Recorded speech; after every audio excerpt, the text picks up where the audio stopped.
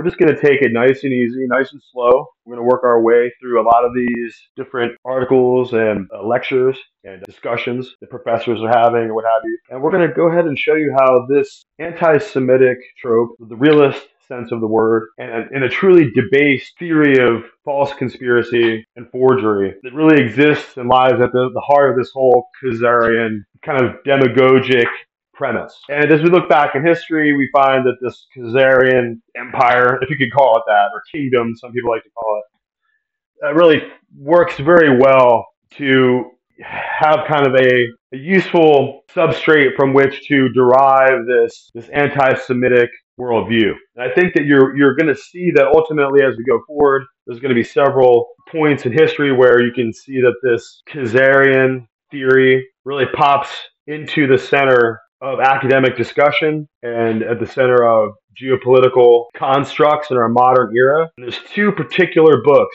that we're going to have to focus and laser in on here the best that we can, that really do well to bring us into direct parallelism with this whole subject matter, so that the usefulness of the Khazarian kingdom to be used now to be brought out and vaunted out of medieval history as some kind of fake source of the Ashkenazic Jews can be shown to be false and demonstrated in several academic and scientific and genetic ways as far as genetic testing. So this whole preposterous argument of a Khazarian source for Ashkenazi Jews starts in the 1950s with a particular book by a gentleman, and it's called The 13th Tribe, right? And it's Arthur Koestler's 13th Tribe book, and we're going to go ahead and digest it and break that down. And we can see that the existence of the Khazarian theory as a fully formed anti-Semitic doctrine that was going to be seized on by the right and the left, as we'll show, is something that wasn't established entirely in the time of Adolf Hitler. So this is going to be post-Adolf Hitler. But it goes back and draws back to medieval texts, and it presupposes this idea that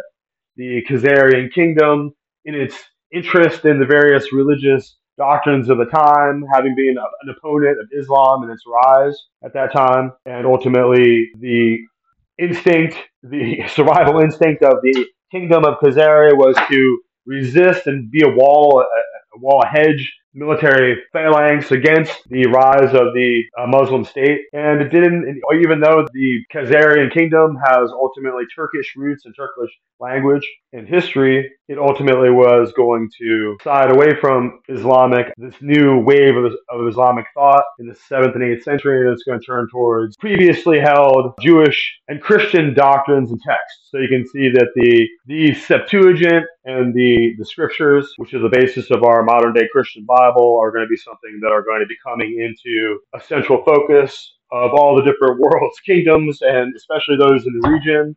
And so you can see that the Khazarian kingdom invited many rabbis and Jews and Christian leaders into the country to discuss matters of religion. Okay? We can account for that in history, that's true. The part where the entire empire of the Khazarian Khaganate, decides to choose to become Jews and make everyone in the entire kingdom become Jews, and then get themselves wiped out by Genghis Khan and survive. Imagine surviving that. And then somehow spilling over into Eastern Europe to suddenly displace all the real Jews of reality, the real Jewish people, to become a false Jewish population. It's false. It's questioning it. It's calling into question the whole line of legitimacy of their Jewish race. It's a damnable lie, and it's a provocation of genocide, right? When you go to that extent to provoke a hostile narrative of casuistry, right, which is just practiced, carefully crafted deception, right, and manipulation, which undermines a people's entire race, and their entire genetic heritage is undermined by these erroneous, fraudulent forgeries and theories. And they go right into line, like we said, with the idea that you have the false protocols of the learned elders of Zion being propagated about, created pogroms, got tens of thousands of Jews killed. It goes right into line with this idea that somehow Martin Luther was an anti-Semite, like we repeated before, with the forgery, the Jesuit forgery on the Jews and their lives. And if the Jesuits are so apologetic lately and being sued every which way, maybe they could come out and apologize for their forgery and their sophistry and their practiced dissimulation of the truth in order to malign the character of the good and right and godly Martin Luther King and the entire Protestant Reformation by trying to make him an anti-Semite. Now, that one was fully formed by the time Hitler was around. Hitler used that one. We can go back and establish that. That Hitler used that Jesuit forgery and anti-Semitic trope of on the Jews and their lies is somehow coming from Martin Luther. When if you go back and look at his preaching, he preached for the heart and soul of all the people of Israel and understood that the gospel was there to reach them for God and bring them back to the Lord and Savior Jesus Christ. That's what the entire New Testament does. It's focused on the central piece of it is understanding the situation that the Jewish people are in and reaching them for God and for salvation and for the truth, right? And all the Gentiles and all the, Greeks and Goyims or what have you, and all of us who glom on to the gospel and claim Jesus as our own can do it in a secondary way. If you go back and look at Romans, we're wild olive branches grafted in to the true and natural and right olive branch of God, which is Israel. So they're not a false olive branch or a false genetic line, but they're really the true and right people of God. So that's what we have to bring into line into the speculation here, and we're just while we're quickly doing this over here you can go to this online library platform, JSTOR.org, and we'll give you the link for it if you need be, and we'll show you some of the beginning criticisms, breaking down the weak historical assertions of this 13th tribe and Khazar theory, right?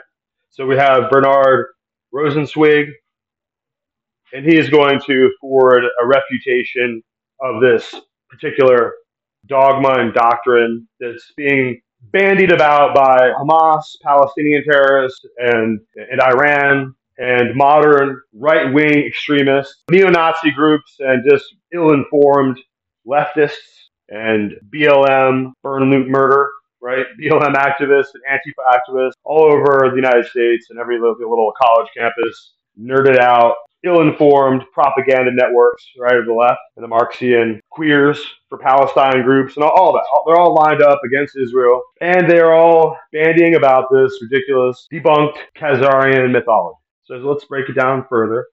We're just going to read into this gentleman's particular writing here, where he is going to refute it, and he's talking about scholarship and how the 13th tribe is just not scholarship. It's not history. It's just completely erroneous medieval histories, which we know who the masters of medieval anti-Semitic false histories and counter doctrines come from, right? So let's just read here. The 13th tribe, the Khazars, and the origins of East European Jewry. Okay. Seems really succinct. Seems like it's really getting us to where we're trying to go here. The origins of the East European Jewry are shrouded in obscurity, and it is difficult to define and delineate them with unassailable accuracy. The sources are scarce, the legends are open to attack and interpretation, and some of the scholarly hypotheses were advanced as a partisan weapon in the struggle for equal rights. Okay, got it. Yet, a knowledge of the historical background of Eastern European Jewry is essential for the proper evaluative understanding of the modern Jewish world in which we live. We must remember that beginning in the 16th century, Eastern European Jewry became the center of the Jewish world and the Mecca of Jewish learning and creativity. In 1939, before the Holocaust robbed us of a third of the Jewish people on earth, East European Jews comprised of the overwhelming majority of the Jewish group. And the role of these people in the growth and development of American Jewry as well in the emergence of the State of Israel is so evident as to require no elaboration. Under these circumstances, any serious attempt by a competent scholar to come to grips with the problem of origins is worthy of consideration and analysis. Unfortunately, Arthur Kessler's book, The 13th Tribe, does not fall into this category. Kessler has based his book on the most glamorous and exotic of all various theories, namely the Khazar theory. The Khazar theory contends that the roots of Eastern European Jewry are in no way connected with the biblical Israelite people. So there we go. We'll just leave it at that. And if you want to go into this article and more, you can sign up and read this entire article, which is just going to be a comparative disputation and a refutation, which is refuting and a breaking down of this propaganda manifesto, right? It's just an anti-Jewish false history that tries to debase the entire Jewish people and a branch of the Ashkenazic Jewish race in Europe, and especially the one that was attacked by Hitler, and tries to basically say that they're false Jews, right? So it's J'accuse. That's all this is. So in order to carry on, we're just going to introduce just another article here, and it's called "A Way Out of Epistemology: Jewish Identity in the 13th Tribe." Kussler, his 13th Tribe, author Kussler, his book. This is coming out of the Journal of Organized Behavior. And so I just took the time to download this paper and check it out and just kind of proofread through it since it gives a lot of interesting information.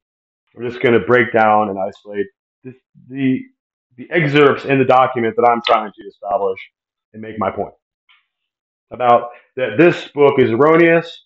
It draws together biblical parallels. It tries to take the international curiosity about Islam and the Judaic religion and Christianity and kind of make it radioactive in the conspiracy world as this ancient and extinct Khazarian kingdom explores different religious truths in the Middle Ages. And so those letters that are inviting different clerics and leaders and religious leaders to Khazaria to discuss what is God and what is religion, and to explore the truth of all these matters at that time, are now exploited and made into anti-Semitic hate doctrines that somehow the Khazarians they switched their religion to Judaism and they're Jews. So you see how the weird pretzel, you have to turn yourself into a weird pretzel right there, because people are generally uninformed about medieval history. Do you know everything about what happened in the year 750? I don't. I'm learning, right? So this Khazarian kingdom apparently existed up until 1000 AD, after the time of Christ's death, right? And around that time, their nation was extinguished and destroyed by the rise of Genghis Khan. That's what we know. So how all that history, that muddled and lost rubble of history, can be like somehow re-glued to get back together again, and now somehow used by Hamas and used by Palestinian Jihad, used by all the different hate groups and Iranian Quds forces, whatever, right? It's just a justification. So the Palestinian President Abbas comes out and he talks about the Khazarian Jews, and he makes statements about why Hitler killed the Jews. So this is all a world consuming and a geopolitical concept and a construct of the enemies of I don't know what. The enemies of these people who are in Israel, who are not Muslim. So we have to go into this a little bit more deeply, because all these institutions around are banding about this idea that somehow these Jews are not real Jews. So, what does that even mean? We have all the information here that we can show. The research has been done in the last 10 or 15 years that shows that all the Ashkenazic blood is identical to the other Jewish blood and has no trace of Khazarian or Turkish genetic features at all. Not at all. And so neither does the language, Yiddish, or the language or the culture or the customs or the cooking or the clothes, or there's no customs, there's no bridge connecting Khazaria to the modern state of Israel, to the Jewish people, or to the Ashkenaz, or any other line of Jewish people, which I'm not an expert on. I'm just pointing out that these medieval discussions and letters from Khazaria are supposed to somehow substantiate and give definition and foundation to this idea that these Jews over here should have their state. They're not legitimate, right? So that's why Palestinian Jihad uses it. That's why it uses these tropes, and that's why the morons, right? I guess they don't realize they're neo-Nazis, but the neo-Nazis who had all these guys over there who are spewing out this Khazarian crap have just probably not been very well educated and haven't had the courage. It fits so well with their world narrative and their preconceptions and their a priori beliefs that to have this, and there's a scripture about those who say they are Jews that are not in the scriptures. And so that just fits right with that. They got a scripture to go with it, everything. And so they just run with it. And so it just becomes this fully formed anti-Semitic, anti-Israel, right, anti-Zionist instrument, right? It's a political instrument and an ideological tool that they're going to use. And ultimately, Christians who are Protestant Christians who believe in the Bible are fundamentally Zionists or Christian Zionists, because we believe that the Lord is going to go over to the physical hill. I don't know what Zionism means to people politically or Islamically or in Arabia or you know what I mean, in Russia, different parts of the world, what that means, Zionism means. But What we're talking about is the holy mountain of God, and it's written in scriptures, it's written in the Proverbs and Psalms, and it's written in the biblical writings throughout, replete with this concept that God and His people are ultimately going to reside on Mount Zion in the final epistemology and the end of time. So we're doing this little here reading, and it just basically is a deconstruction of this idea that somehow, if you embrace this theory of Khazarian false history, right, this revisionist propaganda, and that the implantation and the indoctrination of this theory within your thinking will somehow cause you to look at the people in Israel suspiciously, because after all, it was Lord Baron Rothschild out of London who had a hand in setting up the Jewish flag and the Jewish state and put a lot of his money into it. So therefore, it's Illuminati. It's they have the pyramid thing on the roof. There's all these reasons why people are flipping out and saying how there's secret society and occult symbolism in the structures in Israel. And of course, we have the same thing here in America. If you look at our dollar bill, we have Freemason and Illuminati symbolism on our money. So, I mean, we can't really, it's kind of hard. We're subjected under some of these same power structures out of London, but it's hard for me to jump over there and then use ideology as a tool of eugenics and as a tool of genocide to just intellectually delete a people's entire race, the entire foundation of their racial ethnicity. So they're Khazarian, right? It's like Star Trek. They're Romulans. They're invaders. They're outsiders, right? They're somehow not. They're dehumanized by this process of trying to remove the epistemology, escape and find a way out of the epistemology, and escape having to confront the Jewish identity, the covenant people of Israel, their identity in the land, and what that means. So it just takes all that away. Oh, forget about Bible prophecy. There's no Jews in the land. They're Khazarians, right? See, this fundamentally is a tool, a well-placed, highly explosive ideological and geopolitical narrative that's implanted in history, and you can see who is banding it out about the most, and we'll get to that. So let's just for a moment take a look at this paper and kind of zoom down here to where I wanted to arrive at. And because we can't read this entire paper, it'll be attached. You can check it out. Get down to the part of Forgotten Turkish Empire. Arthur Koestler starts the 13 tribe with stories beyond the history. From the 7th to the 10th centuries, Europe to the west by the Black Sea, and to the east by the Khazar Sea or the Caspian Sea, were ruled by a so-called Jewish state known as the Khazar Empire. Okay? Good luck jumping to this empire. I don't know how it became an empire, but it was certainly a kingdom. So let's carry on. Origin of the name is derived from the Turkish root gaz, means to wander, and nomad, word ketzer. And that also is a German word that means Jew or heretic. All right, so there's a little bit of wordplay there that Koestler is going to use. And so this is later in history, too, in 1978, when the kind of final permutations of this book is going to really try to take hold and try to step into the modern era, enter into the modern period of this Palestinian-Israeli conflict after they're already in their land, 30 years after they're already in their land, and he wants to now present this erroneous and explosive anti-Semitic manifesto that somehow, he tries to apologize in the book as if he doesn't mean to undermine the entire Jewish race with this theory, but of course that's exactly what he does, and that's exactly why the Muslims and far-right extremists go ahead and just banter this about, because it's useful to them, because they're trying to further excuse their preoccupation with anti-Semitism. So let's just take this away from them. Let's deny them the use of this propaganda anymore. Yakuba, the Arab historian of the 9th century, declares that the origin of the Khazars goes back to the third son of Noah. And the so-called Japheth motive frequently recurs in literature, while others connect the Khazars with Abraham or Alexander the Great, unquote. Wow, that's informative.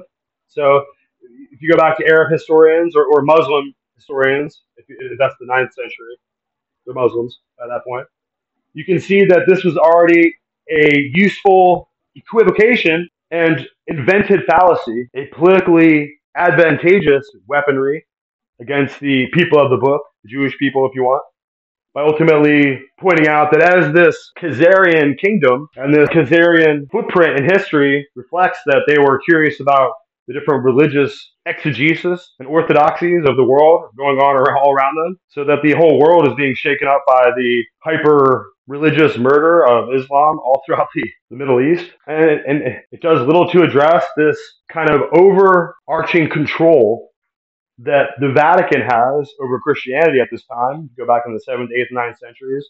Khazar is going to reject the geopolitical control of the Vatican, is going to reject the geopolitical control of Islam, and is going to kind of have the books of the original Septuagint, the original books of God. Take a look at that, be curious about it, in some kind of larger cultural way, and suddenly we're going to use that medieval context to somehow create an anti-Semitic and spurious ideological cutthroat and ideological murder of the people in the land today.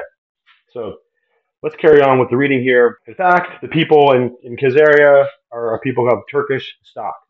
First Turkish state lasted for a century and then fell apart from 550 to 650. Then the name Turk was used to apply to a specific nation as distinct from the Turkic-speaking peoples like the Khazars and Bulgars and then the Persians and the Byzantines. And the Byzantines would eventually come to call them the Kingdom of the North. So this is the Khazars, right? The culture of the Khazars is a dominant but almost forgotten power in Eastern Europe that adopted Judaistic worldview over a millennia before being destroyed by Genghis Khan in 1162 to 1227. I think they're gone at that point. The founder of the Mongol Empire is an intriguing subject worthy to study. It is unfortunate that there are not enough manuscripts about the Khazars. Kastler attempts to prove that the modern Jews are not biblical Israelites. That's his work. That's what he's attempting to do. There appears to be more material available today than in the time of Kastler's when he wrote his book, but the world is still waiting for a weighty book that addresses the Khazars' origin and how inconceivable it is that a medieval Jewish kingdom would appear. The 13th Kingdom is a well-written research book which provided insightful anecdotes, while documentary evidence was entirely lacking. So there you go. Nice theory, nice attack on the, it's like saying that anyone interested in reading the book should have a better understanding of the history than average people, than the average Jewish people about their diaspora and recent situation in Central Asia and the tribal groups, West Europe, and the Byzantine Empire.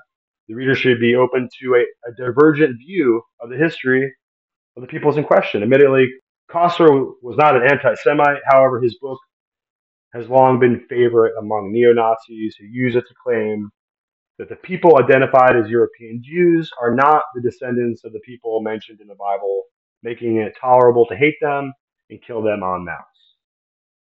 So then we finally arrive at it. We finally arrive at the thing.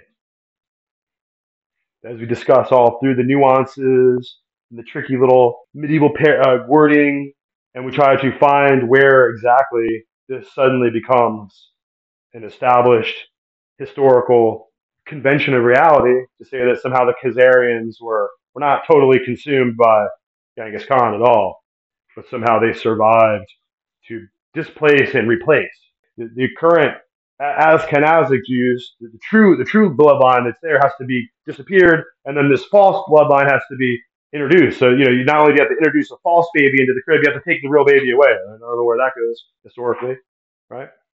Lots of problems with this. We'll get more into it as we go. So let's get into more about what we actually know. And I have to argue whether Kessler is really not an anti-Semite. I think he is in the covert way. He is. He tried to maybe argue in the book that he's sympathetic, but the point and the thesis of his book is a Jesuitical attempt to undermine and assassinate the actual birthright heritage of the Jewish people, whatever the line might be. So let's carry on with the book here. The highly popular modern European theory returns to the middle 19th century, which serves that the Jews around Europe were not the same as those of the Hebrew Bible, thus disassociating European Jews from the tinging European Jews with various vogue stereotypes applied against Asians. So Dmitry Obolensky, professor of Russian history at the University of Oxford, admits, quote, the main contribution of the Khazars to world history was their success in holding the line of the Caucasus Mountains against the northern onslaught of the Arabs. Because the Khazarian, as we read on, Khazarian armies blocked the armies of the Caliphate and the Arab Muslims after the death of Muhammad, the Prophet, from 570 to 632 AD. Conquest of the Eastern Europe. So there you go. That's the most interesting and salient and relatively curious factoid that's glaring here is that the Khazars, whatever they were, Turkish or otherwise, apparently Turkish, right? We have to just kind of accept the historical analysis they're Turkish. And they rejected the Islamic notion of religion and turned back in an orthodox extent to what had been religion before that, rejected the Vatican notion of Christianity and settled for something more orthodox, something more Khazarian, right? And so this is the point in history where they become political enemies and a large scale political enemy of Islam, in as much as now that Islam is going to be the one who advances this thesis the most, this undermining doctrine of this Khazarian Jews mythology, right? It's going to be on Hamas and the Palestinians. They're going to be putting it out there, but also these defunct and illiterate and unlearned, unprepared dupes are going here on the radicalized right wing are going to ultimately glom on to these anti-Semitic doctrines too, and to somehow use them as a justification for this or that. But like we said, we can't go back in time and find the Third Reich using any of these anti-Jewish, anti-Semitic sophistry of the Khazarian replacement of supposed replacement of Jews. We can't find them or Hitler using them because they didn't exist yet. They only came into the existence basically in the 60s through, like we said, until 1978 when this book is basically being published.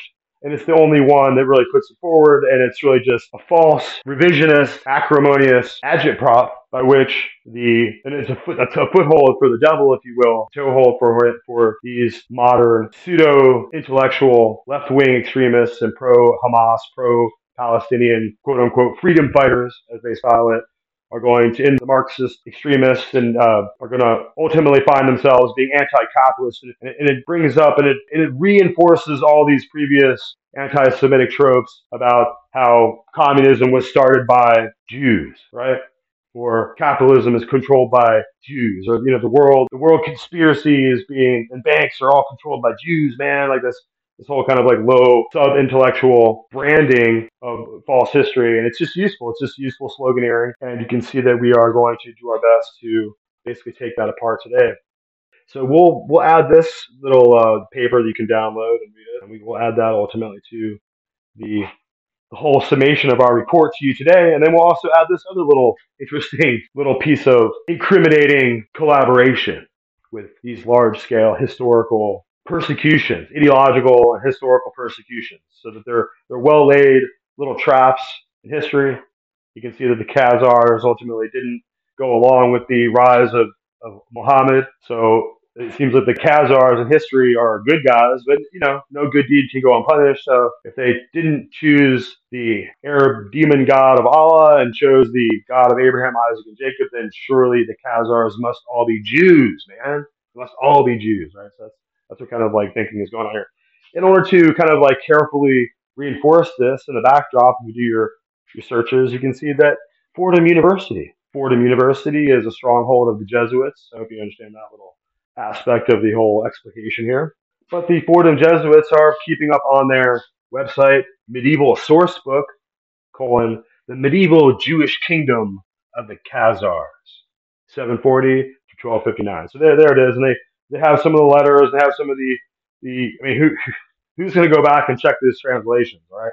But the whole point of them keeping that pseudo-intellectual and fraudulent academic and degraded promulgation of false history, like you see with Fordham University, they just kind of, it's up there. They put it up. The Jewish Khazarian history that has some of the letters, and they're not going to say explicitly in there that the Jews are Khazars and the Khazars are Jews, and we should just get rid of them because they're false, right? They just put it up there just so idiots who can't read good and who just want to accept the presupposition that the Jews are somehow bad guys, and they're trying to find out why the Jewish conspiracy controls Rothschild and London and the Illuminati, and how we're all servants of the Jews, right? So this is how the low-level kind of disenfranchisement of the truth. And we're going to bring it full circle for you guys because it's not clear for the larger kind of debased, dumbed down. You got a public education. Okay, you're going to go for this Khazar thing. You're not going to go and investigate and research it, pull at the threads of it, and find out how it's all just another anti-Semitic instrument there to augment, like Marx, Hustler, augments the future fighters against the Jewish colonizers with this kind of false history weaponry, right? And they're going to use it. They're going to banter it about Khazar and Khazar. I'm here to unveil the true history that the Jesuit order operates as a crypto synagogue, and there's a lot of writings about entitled "The Jesuits as a Synagogue," right? The Jesuits as a covert synagogue of Judaizers, right? That's what it's really about. And it goes on to their history, their early history of their refusal to let anyone to like the fifth generation of any kind of relation to Jewish people be associated with the Jesuit order in any way.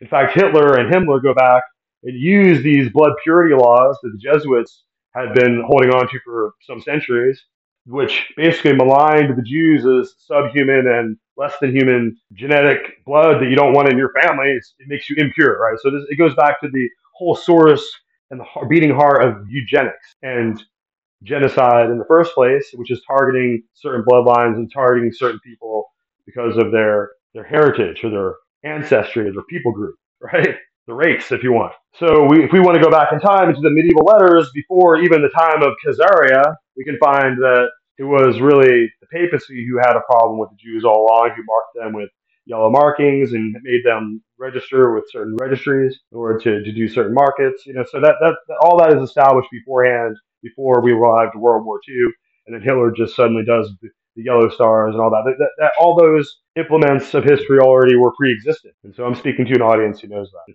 It's just us, right? So as we go and work harder here to dismantle this awful Khazarian mythology, we have to just have the courage to recognize how deeply implanted the BLM, Antifa, Karl Marx, Arthur Kessler, Khazarian, all these doctrines, and I guess the queer thing is in there too. Now we're just transgender, like 8-year-olds have to, change their gender, and it's just become completely morbidly, horrifyingly, and obnoxious and disgusting in the extreme, so that people are not prepared for what really is meant by queerism and how that really links up to the Palestine thing. Who knows, right? But it's a good showing of how Sodomites and Ishmaelites somehow are being drawn together like some kind of magnetism in the end of time or something. I don't really understand. But all the descendants of Esau, all the descendants of Hagar and Ham. So that's what made Hamas, like Ham is a main party, the Hamites. So all this lining up with the Arabs, Syrians together to create these preposterous suicide, murder cults.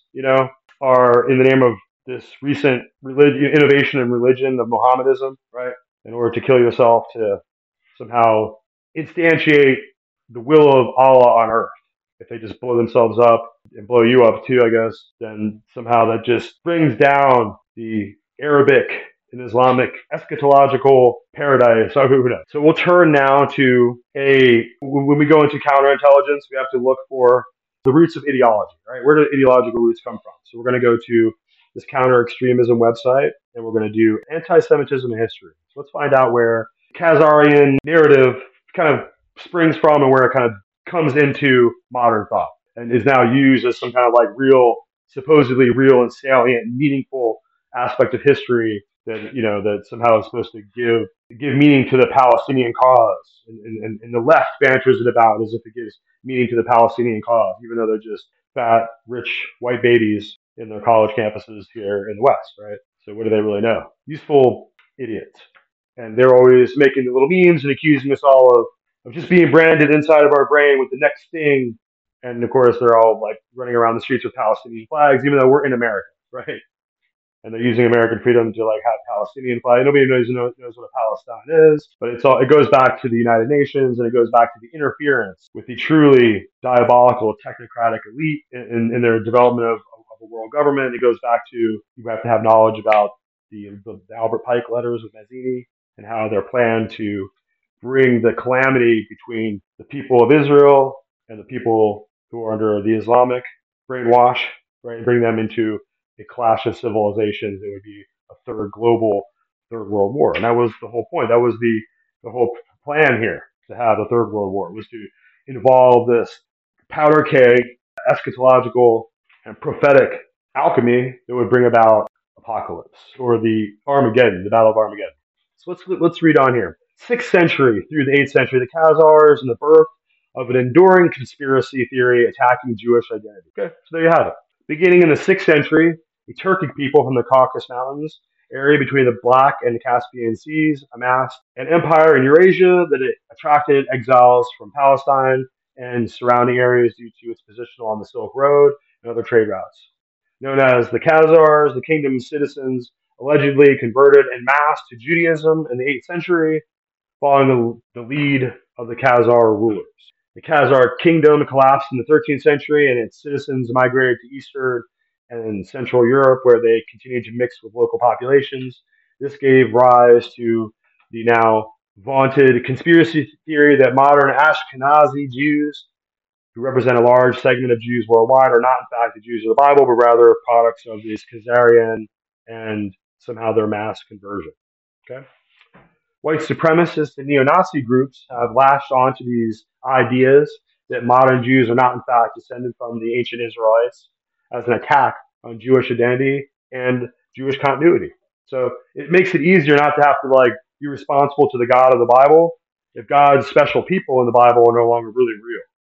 Oh, it takes care of that problem, right? You don't have to respect that anymore. Like the modern iteration, the modern permutation of God's genetic people, right? In the descendants of the Israeli people and all their different family lines, wherever they might be today, in their modern form, are somehow, not to be respected, not really relevant anymore in biblical doctrine. So you see how useful that little bit of replacement theology is. That's why these wannabe Christian groups, wannabe Jesuits, right, papists, and these Klansmen, right, and it goes to repositioning God in the Bible and His relationship to His people, right? That's what it's all about. That's what Hamas is trying to do. That's what Hezbollah is trying to do with this doctrine. That's what these KKK guys and these neo-Nazi guys are trying to do. Is they're trying to alter their relationship with God by taking the Jewish people off the chessboard of history by saying they're now irrelevant, they're not real, they're just false, they're Khazars, right? So that's why all these different weird, somehow seemingly disparate groups are together. That's why the Palestinian is with the Marxists, and the Marxists is with the queers, and the queers is with the neo-Nazis, and the neo-Nazis is with the Klansmen, and the Klansmen is with the Hezbollah, and they're all together. With Obama, they're all together in this big, big mess. It's getting sorted out by God. And even though as they rise up and wave their black flags and do all their weird leftist, BLM, Antifa provocations that they do, now with Palestinian flags, right? It makes it hard to hold up an Israeli flag because it's a giant blue hexagram. And that doesn't enter into me in the Bible, my relationship with the Jewish people, and I love the Jewish state, and I love their fight for freedom, and may the people of Israel begin to live in their land and endure there until the end of time, right? And then after that too. Okay, there you go. That's my position on it. But I just don't like that hexagram and that 6-pointed star on flag. I think it's ugly. I don't think it goes. But it's not my flag. It's not my thing to think about. So, but that just goes to the point that many people are going to be slow to wave that flag, even though we're here to support a Jewish identity. But a flag is just a thing, right? Let's read on. There's interesting exposure here. White supremacists and neo-Nazi groups latched onto the idea that modern Jews are not in fact descended from the ancient Israelites as an attack on Jewish identity and Jewish continuity. A search in the term Khazar on the neo-Nazi forum Stormfront returns thousands of hits, according to the former KKK leader David Duke, who had been a proponent of the Khazar hypothesis. Like, these are theories that you don't know anything about. These KKK guys are proponents of it already long ago, right? The theory gained popularity among anti-Zionists after World War II in order to dispel links between modern Jews and the land of Israel, then called Palestine. Right? Pretty straightforward.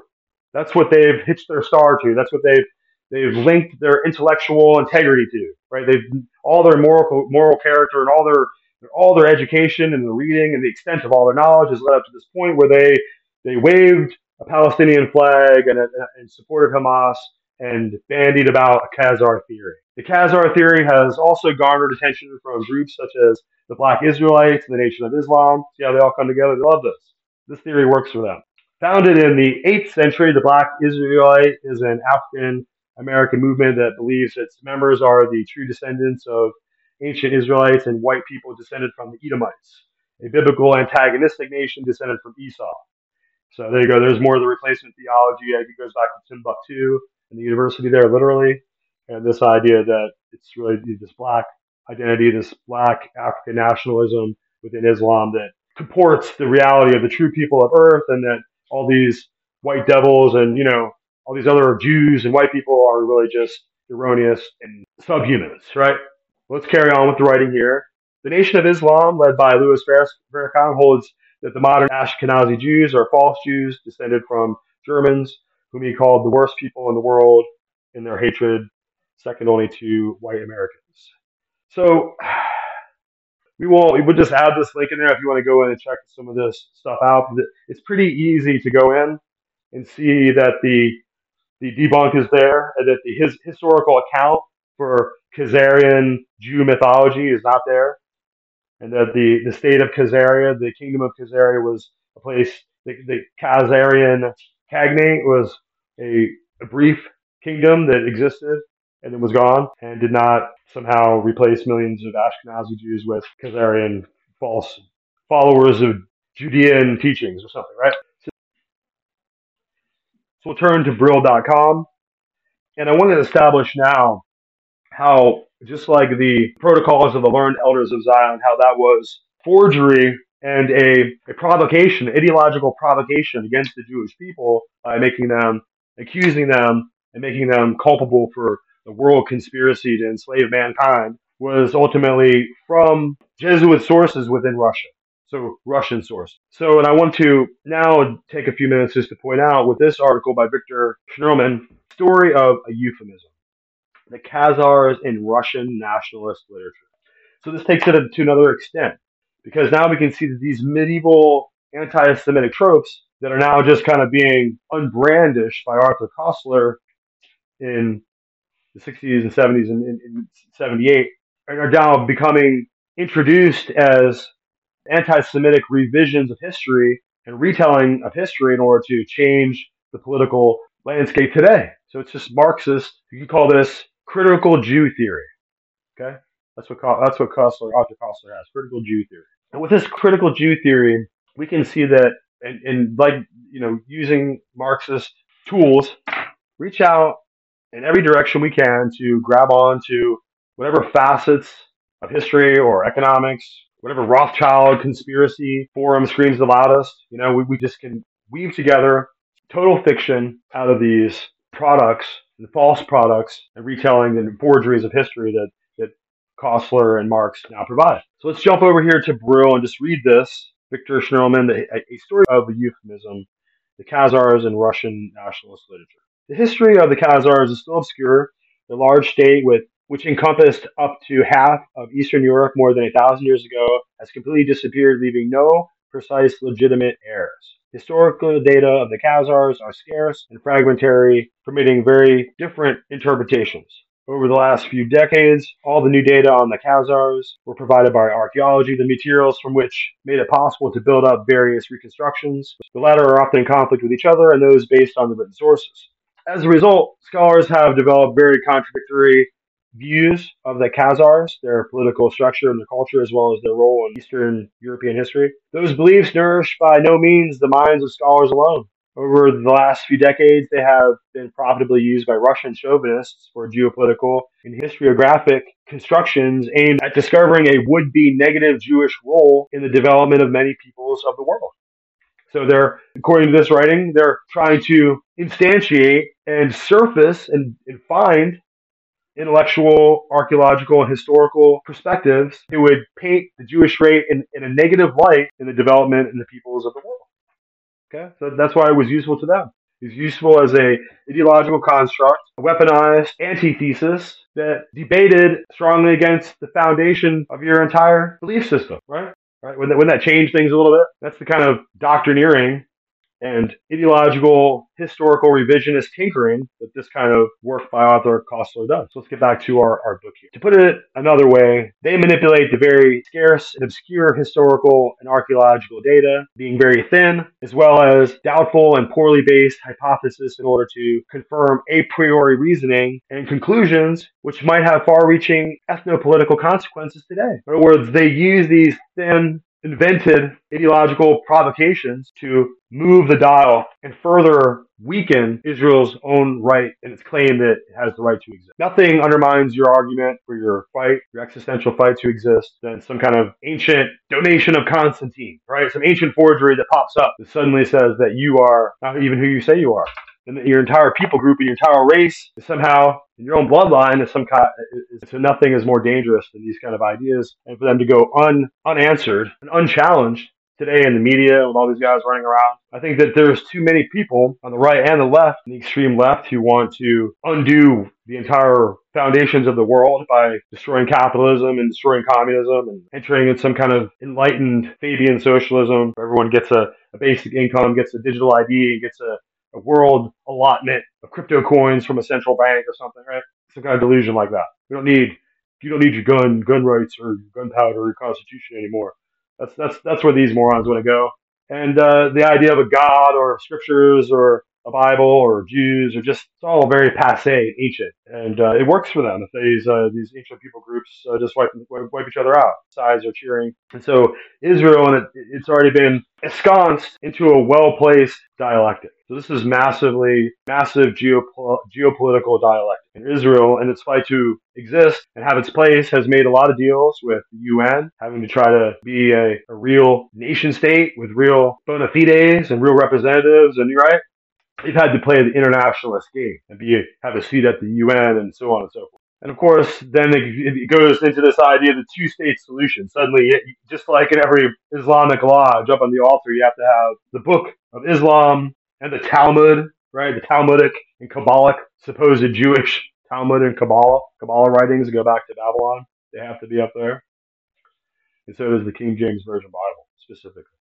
Has to be up on the altar as the forge, the place where you're going to hammer on the forge, hammer away and do the work with the tools, the hard work of knitting together a new solution, a new synthesized world religion. So it tracks that we have to have a two-state solution. You have to have the Temple of Baal, and Musla, right? If you're over there with wearing the fez because you're in the Shriners Lodge with right, with the Templars, the Shriner Lodge part of it goes to a deeper understanding of the assassin sect, Pashishans, who were connected with the Templars long ago, and whose ancient order and mystical order is like an order of shadows, right? Something that people totally occult and people can't see it or understand it, but allusions to it by Eliphas Levi and Albert Pike and other occult Freemasonic authors substantiate the veracity and the truth of it. So if you're not willing to accept that the Temple of Yahweh and the Temple of Musla of Baal are going to have their doorposts side by side up there on the mount, then I guess you're not ready for this third temple situation, what's about to happen, and the promulgation of a single world religion that everyone can embrace and accept. And of course, right in between these two opposing houses in the dialectic, between Islam and the Arabs and Yahweh and the Jews,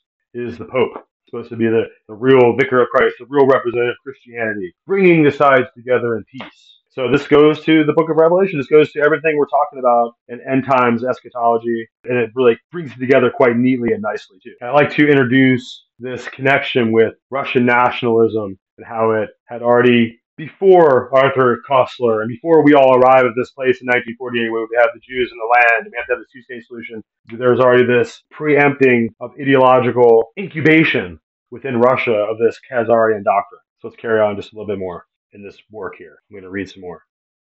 In this respect, one should talk of the anti-Semitic Khazar myth, unquote, being developed by our contemporaries, both scholars and amateur authors, picked up by mass media and purposely imposed upon the general public. This paper focuses on various aspects of the multifaceted mythology. When in the early 1990s I began my studies of contemporary Russian nationalism, I was amazed at the frequency of references to the Khazars in literature produced by the Russian radical politicians. Soon I realized that I was not alone. The American analyst Walter Lakator was also surprised to learn that in the very late 1980s, Russian nationalists were fixated on the Khazar episode. For them, the Khazar issue seemed to be a crucial one. They treated it as at first, a historically documented case of the imposition of foreign yoke on the Slavs, drawing a close analogy with the quote unquote foreign yoke imposed on Russia from 1917 on, which is an allusion here about the Russian Revolution, where the people revolted against the Tsar and power players in New York City and power elites around the world and London and the major banking houses of the world, Brown Brothers and Harriman, etc., would stop at nothing to send a boatload of radical provocateurs and radical, if you want to have an allusion to modern era, Antifa radicals and BLM murderers to go over to Russia, funded with gold from capital, right? Real capital, not Federal Reserve notes, real capital, to go over to make sure the Tsar and his family were going into a mass grave, right? And that the massive Russian state could be taken over and used by interests in the West and controlled, and its massive economy and all of its massive population and wealth could be controlled under the idea of communism. And communism was a murderous and vile stain, bloody stain on Russian history, and it was a way that the elites out of London, because you got to remember the Tsar had a massive bank account in the banks of London, and when they overthrew him, that was gone, right? There was no one there to inherit it. The money just stayed in the bank, right? And that's the nature of banking wars here. So in order to kind of pile on to this idea that somehow the Bolshevism that befell the Tsar in Russia was somehow from a Jewish conspiracy. That's what we're supposed to take. We're supposed to forget all about the interlopers from Wall Street and all the banking elite from London, and all the skull and bones men, right, who took an active part in manipulating the affairs of the Tsar and making sure that he was assassinated and that his regime was destroyed. So it's much like what happened in the French Revolution to the king, King Louis there, and his wife, the Queen. Moving on, they were especially alarmed because the Khazars ruled the southern part of Eastern Europe before the Kievan Rus state had emerged, i.e. before the Eastern Slavs developed their own state organization. Even worse, the Khazar nobility converted to a Judaistic worldview. Those historic facts provided an appropriate pretext for arguing that Jewish intrigues and dominance were to be found among the very beginning of the Russian history. In this context, the term is Khazars, quote unquote, became popular as a euphemism for the so-called Jewish occupation regime. It is the problem of the power of euphemisms or the covert language of hatred that I would like to address. So this is a great paper, and we'll go ahead and add in the links so you can go in and explore this further too, and just see what we're establishing here is a history of euphemism and hatred and hate speech in the covert language of hate. We're going to switch now to a quick article. Abbas. This is the headline. Abbas. Ashkenazi Jews are not Semites. Hitler killed them for their social role.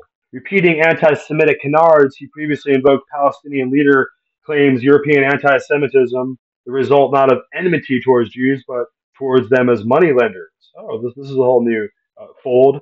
Since now we're supposed to fully imbibe the notion that the Jews are not even Jews anymore. It's not even anti-Semitic to say why, all the reasons why they're being murdered by the Third Reich, etc. So we can now, in this particular article, we can see the use of this false pseudo-intellectual propaganda within the modern discourse and how skewed and how kind of insane and schizophrenic the Muslims and the Palestinian Liberation Revolutionary Council, blah, blah, blah, blah, blah. Right? So they've just become a hive of menacing, insane hatred and ideologically debased conspiracy fiction, right? That just whatever suits whatever floats their boat. And so I want to make sure that we understand that a lot of this invective is being supported and being propagated by a lot of our universities here in the West, and remarkably, the most concentrated libraries of that propaganda are at Jesuit universities. All right, so let's read a little bit of this particular article.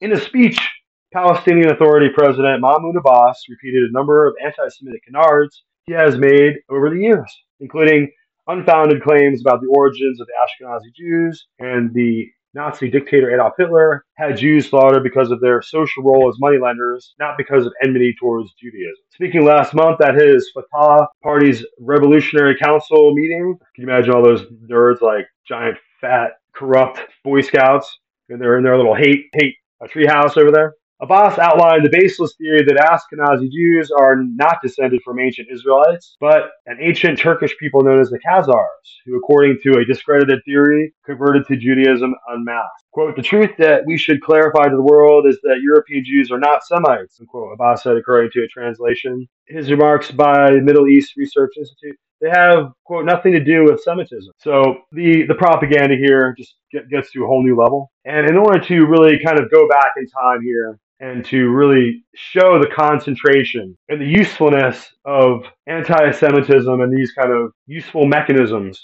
and the establishment of these disinformation casuistry is established in these erroneous and pseudo-historical accounts with spurious intention, just like we were looking at in the article with the Russian nationalist use of this Khazarian mythology. It helped them to debase the idea of an established Jewish people being connected with the biblical accounts in the Bible, being connected with the historical legitimacy of reality, right? So these are ways to try to cut off and isolate the people of Israel from their own historical heritage and destiny. And when you go back and try to rewrite the people's own historical accounts and undermine and destroy their own legitimacy within the chronicles of time, then you can see that you're waging war. And these are acts of war. These are acts of eugenicists, right? Which is a term which would come later, but they're really genocidal acts of war against people, not only them physically, but historically, economically, politically, genealogically. The entire edifice of their demographic representation within history is now undermined and sabotaged, right? In this act of war. So we need to move over to a more serious criticism. And here we'll turn now to this fascinating article at darknessisfalling.com. And it's going to go to do more to help us see how deeply entrenched the artifices of geopolitical propaganda developed by the prevailing power structure, namely Christendom, even previous to the establishment in the 7th century of Islam. Before that time, even the work to undermine and to pollute and defile the true history of the Jewish people was underway, and masterfully underway by the High Vatican Councils, which were busily shaping the new direction of the Roman Empire in the name of a God-man, a Hierophant, a priest-king, right? A high priest over all the world. They're developing and bringing up the Bishop of Rome to become this governor and emperor of the world. So as we are on this move, this development and this ascendancy of the papacy, just one of the several, the See of Constantinople and the See of Jerusalem and the See of Rome, and there was the Petrine See, the episcopacy of Peter is going to be ultimately at this time, if you go back in time, occupied by 3 high priests. Over time, those other high priests would be knocked out and destroyed, and those cities destroyed for various reasons. Eventually, it would just be the papacy and the Roman Pope who would alone be the one who would rule over the entire Christian world and become world emperor, if you want, in a spiritual sense, and rule over the kings, the temporal kings. They just had little temporal earthly kingdoms, so they had to be submitted to the heavenly emperor and viceroy of Christ, the Pope, right? Who ultimately, he alone would be the Petrine See from this point on. So in order to confront this massive obligation of unveiling the source of anti-Semitism in history, we're going to have to do a lot of work here. We have to start, like I said, with this particular article, the Jews as a Roman Catholic scapegoat. The Jesuits cultivate the Jewish smokescreen in order to hide their operations while providing a visible public scapegoat on which to thrust the blame for their own malevolent agenda of world domination. They learned a lesson from the historical persecution and destruction of the Knights Templar, their predecessors, on October 13, 1307 AD by King Philip IV of France. The Jesuits are master chameleons and are become Jews, Christians, and Muslim, Buddhists, communists, or anything else they need to be in order to infiltrate and subvert churches, organizations, governments, and other disparate groups of people around the world. Many Jews who serve in the papal court and the nobility of the papal knights, like the Rothschilds, are elevated to high positions in business and politics by the Jesuits and are either naive dupes or willing coadjutors for profit who have betrayed their own Jewish people. And there is enough documentary evidence existing to confirm this claim. Here is just one quote of many that just about says it all. It's taken from the famous book Rome Stoops to Conquer by E. Boyd Barrett, page 180, 181. Quote, the Jesuits in the days when they controlled every Catholic court in Europe, and when, as an order, they were swollen with pride, were challenged by a like pride and a like intellectual intolerance by the Jews. They could not break or bend the Jew. They could not convert or seemingly convert. They could convert and seemingly convert every type of human from Japanese to profligate Parisian, but they could make no headway in leading Israel into the fold of Mother Church. They ceased to look upon the Jew as a lost sheep and identified him as an incarnate devil, the sworn enemy of the Catholic Church. And they hated the Jews because the Jews did not bow down in homage before them. Unquote. Unfortunately, the Roman Catholic institution has blamed the Jews for the criminal intrigues it itself has perpetrated in order to absolve itself of any guilt and to lay blame for its crimes at the feet of an innocent party. And for over 1,500 years, many people have fallen victim to the Jewish diversion, and this is how the Jesuits have gone from strength to strength and conquered the world hiding in plain sight. Like Christians, all Jews have been declared heretics and are slated for annihilation by the Jesuits' doctrine within the Vatican cabal. And this continues unabated until the end when Jesus Christ returns for his church, taking vengeance on his enemies. That's according to the book of the Bible. So it's a biblical worldview. It's a biblical worldview that Jesus returns and saves his people and the Jewish people and all the Gentile followers against the hordes of those doomed to destruction. That's what the Bible says, right? So that's what kind of massive Hegelian conflict you find yourself in. Because according to the Muslims, they have the true book of God, and they're going to conquer all the Jews and Christians, and Allah is going to be dominant over all the world. So we have a problem. We have a mounting world conflict coming into play. And everyone can look at it a different way. The Muslim eschatology has Daesh, and the Muslim Antichrist. Everyone has their kind of thesis about how events are going to go in the future. And ultimately, there's many in Israel who just want to rebuild their temple and have the greatness of the temple of God reestablished in Israel. And of course, this is the centerpiece of infusion of all prophecy, doctrine, and occult eschatological arcana, right? So the Freemasons are trying to plan their third temple. The Antichrist of the Bible, or the Pope, in our opinion, wants to stand in the third temple of the Jews and proclaim himself God. So this final post-testament revelation about the advent and identification of the Antichrist as the papacy stepping into the third temple. I mean, so those are all ideological concepts and prophetic eschatological concepts that are coming out of all the exegesis from within the scriptures, within Jewish histories of the Bible, etc. So let's go down through their list. These are all the reasons why people are deceived in believing that Jews rule the world, but they don't. And it's incontrovertible. So let's go down to the list. The first, the very beginning of all commercial world bankers and trades were white, Gentile, Catholic, Templar Knights, not Jews. This doesn't mean the Jews weren't engaging in finance or trading, but they were restricted and controlled by the Vatican to doing so only on a small scale. Rome Incorporated controls all competition, and this is something that's easily documented throughout history. 2. Zionism isn't a recent modern development as propaganda would have you believe.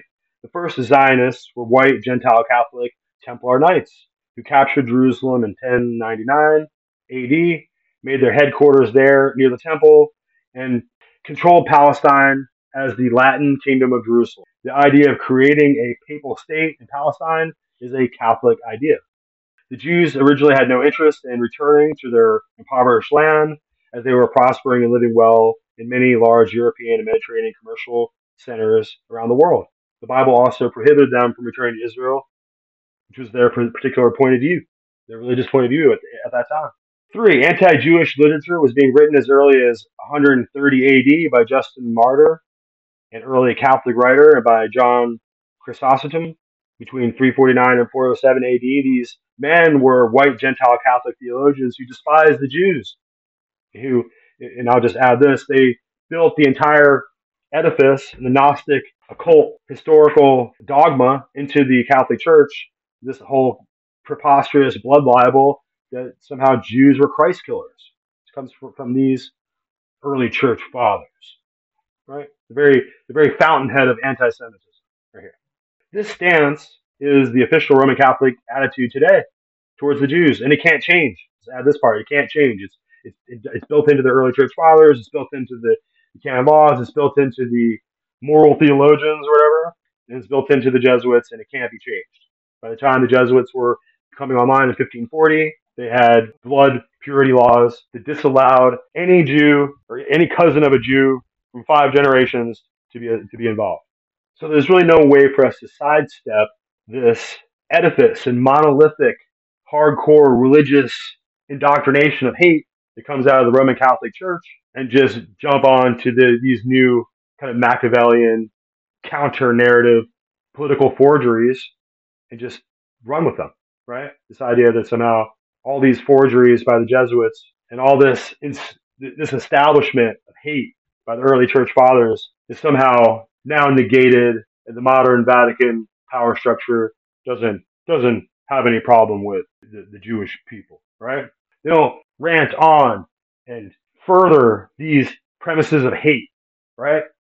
And anti-Semitic invective, right? The Roman Catholic Church would never do that. But here we, just like we showed you, we have the link, we added it, Fordham University, carrying on with this pablum, this pseudo-history, this debunked Khazarian Jew mythology. And there the Fordham Jesuits are just pumping it out.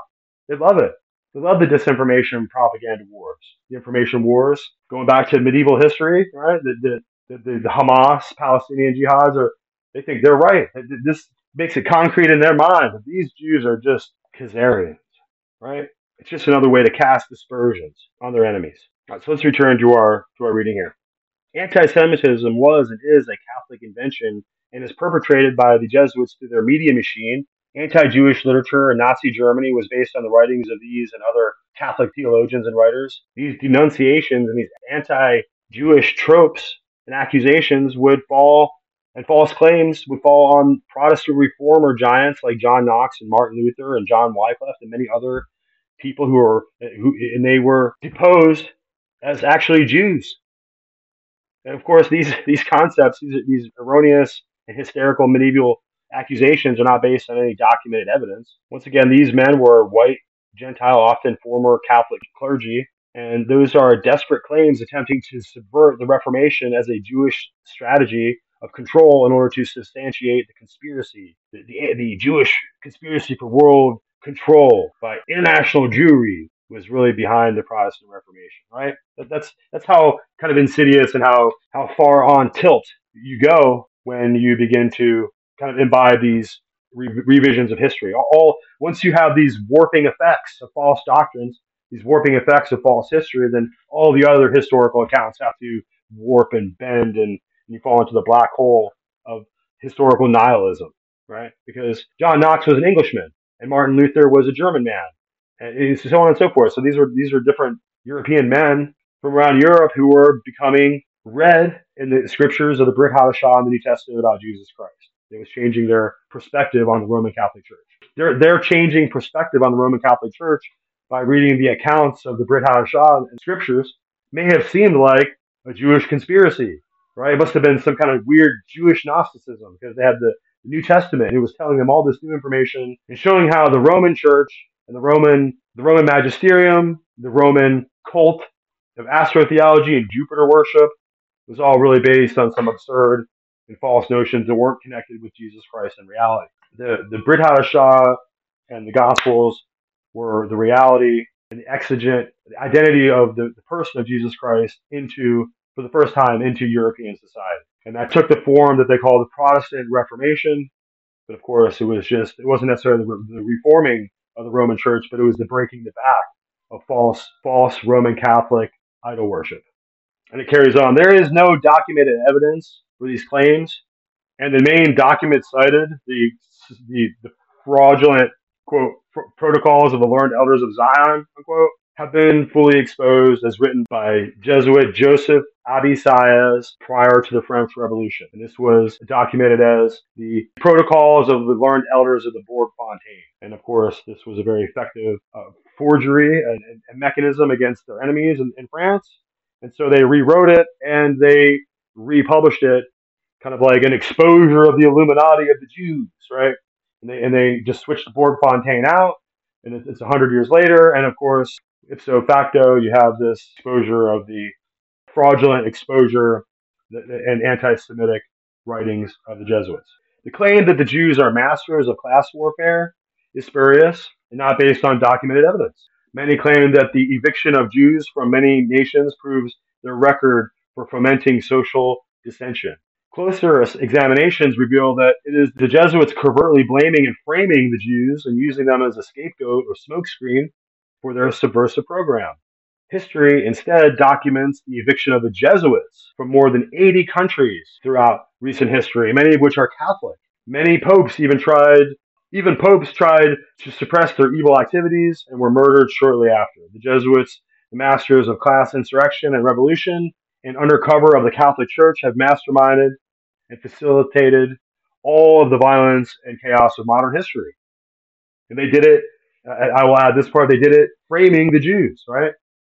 Every time there was a new Federal Reserve secretary, or there was a new leader of Bolshevism in Russia, or a new leader of the cause for a central bank, right? Yada, yada. It was always had to be a well-placed person of Jewish ethnicity. And this was not an accident. That's what that means. So going back to the Jesuits, their strategy is always the same. Create conflict between groups, racial or cultural, in order to divide. And when killing has stopped, the Jesuits conquer and take control. The Jews always get the blame for their vile and insidious and duplicitous activity. So it's the Jews who are blamed for the U.S. Civil War, the French Revolution, the Russian Revolution. Closer inspection of historical documents reveal that it was the Jesuits who fomented and financed these events through their Masonic puppets in order to move their program for a new world order closer to fruition throughout the manipulation, overthrow, and control of governments, right? So there was this massive, ubiquitous, and murderous conspiracy underway, but the Jews are only set up as the patsy, right, in a historical scale. Back to the reading. Once the Jesuits control the governments of the U.S., of Europe, Russia, and China completely, they can implement their fascist social control of the masses, etc., etc. 7. Claims that the founder of the Jesuits, Ignatius de Loyola, was a Jew are also misplaced and unsubstantiated. There is documented evidence that Loyola was a white Gentile Catholic Templar military man from Basque, from a noble line of the family of Loyola, in the area of Loyola, the House of Loyola, who was also a member of the Spanish Alumbrados, the secret society.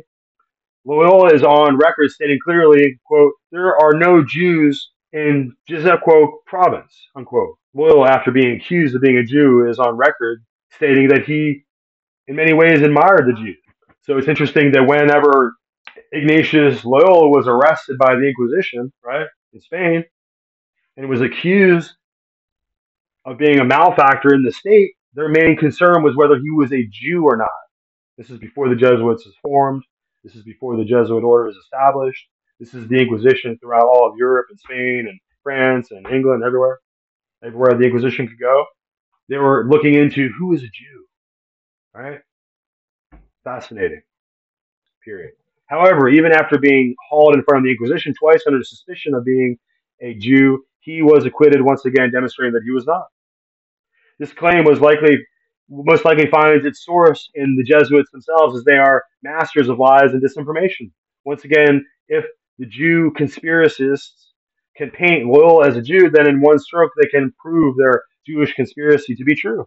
This issue is also discussed further in our documents, blah, blah, blah. Finally, those touting Jewish conspiracy claims, 8, they cite world Freemasonry as being under Jewish control, thereby enabling the Jews the mechanism through which to control the whole world.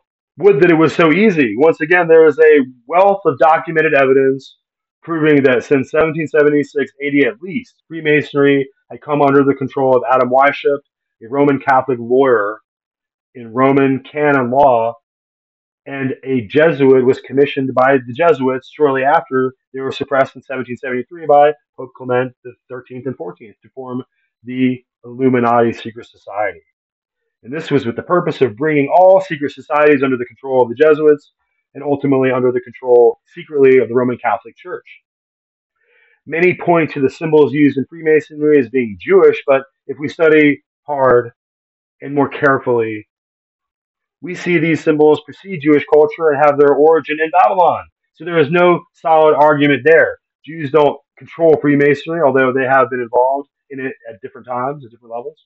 The secret societies and all religions have been infiltrated by the Jesuit order and are being co-opted for their final goal, spiritual control of the people, of the world through a one world satanic religion. Fascinating, right?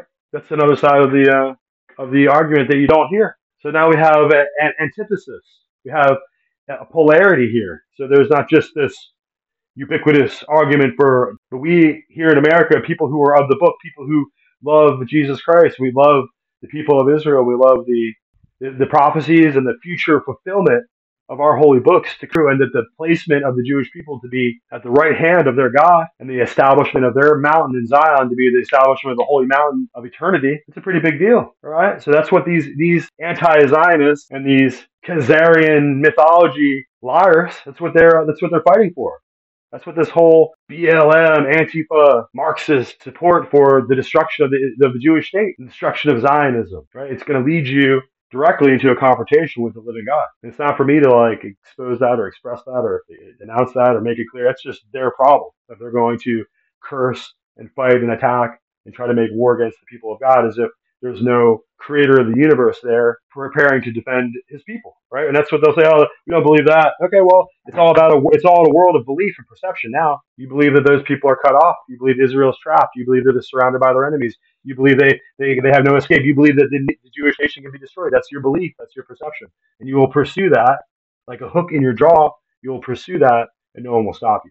Let's carry on. We've done a good job of establishing how the Khazarian sophistry, the Khazarian casuistry, is used against the people of Israel. And we have to go over here now and look suspiciously at the attempt by the Jesuit order to continuously propagate this anti-Semitic, anti-Jewish fury and hatred against the people of Israel in order to more establish the hold of the papacy on their holy land, right? The holy land of Rome, the holy city, the place where the Pope should have control and wrest it from the Saracens and the Muslims. It's so important. Let's have a crusade war. Let's have 12 crusade wars to take away Jerusalem and give it back to the rightful people, the Jews. No, they're Khazarians. They're false Jews now.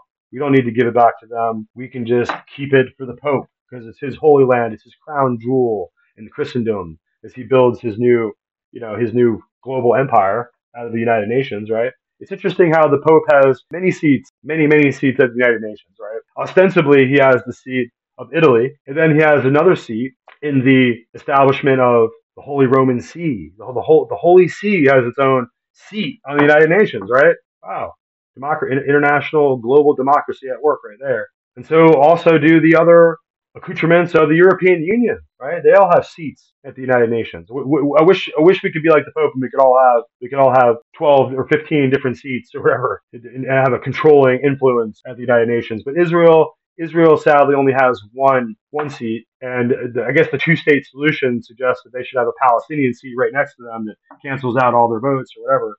And we can see the United Nations exist only as a mechanism to basically have resolution after resolution after resolution against Israel, right?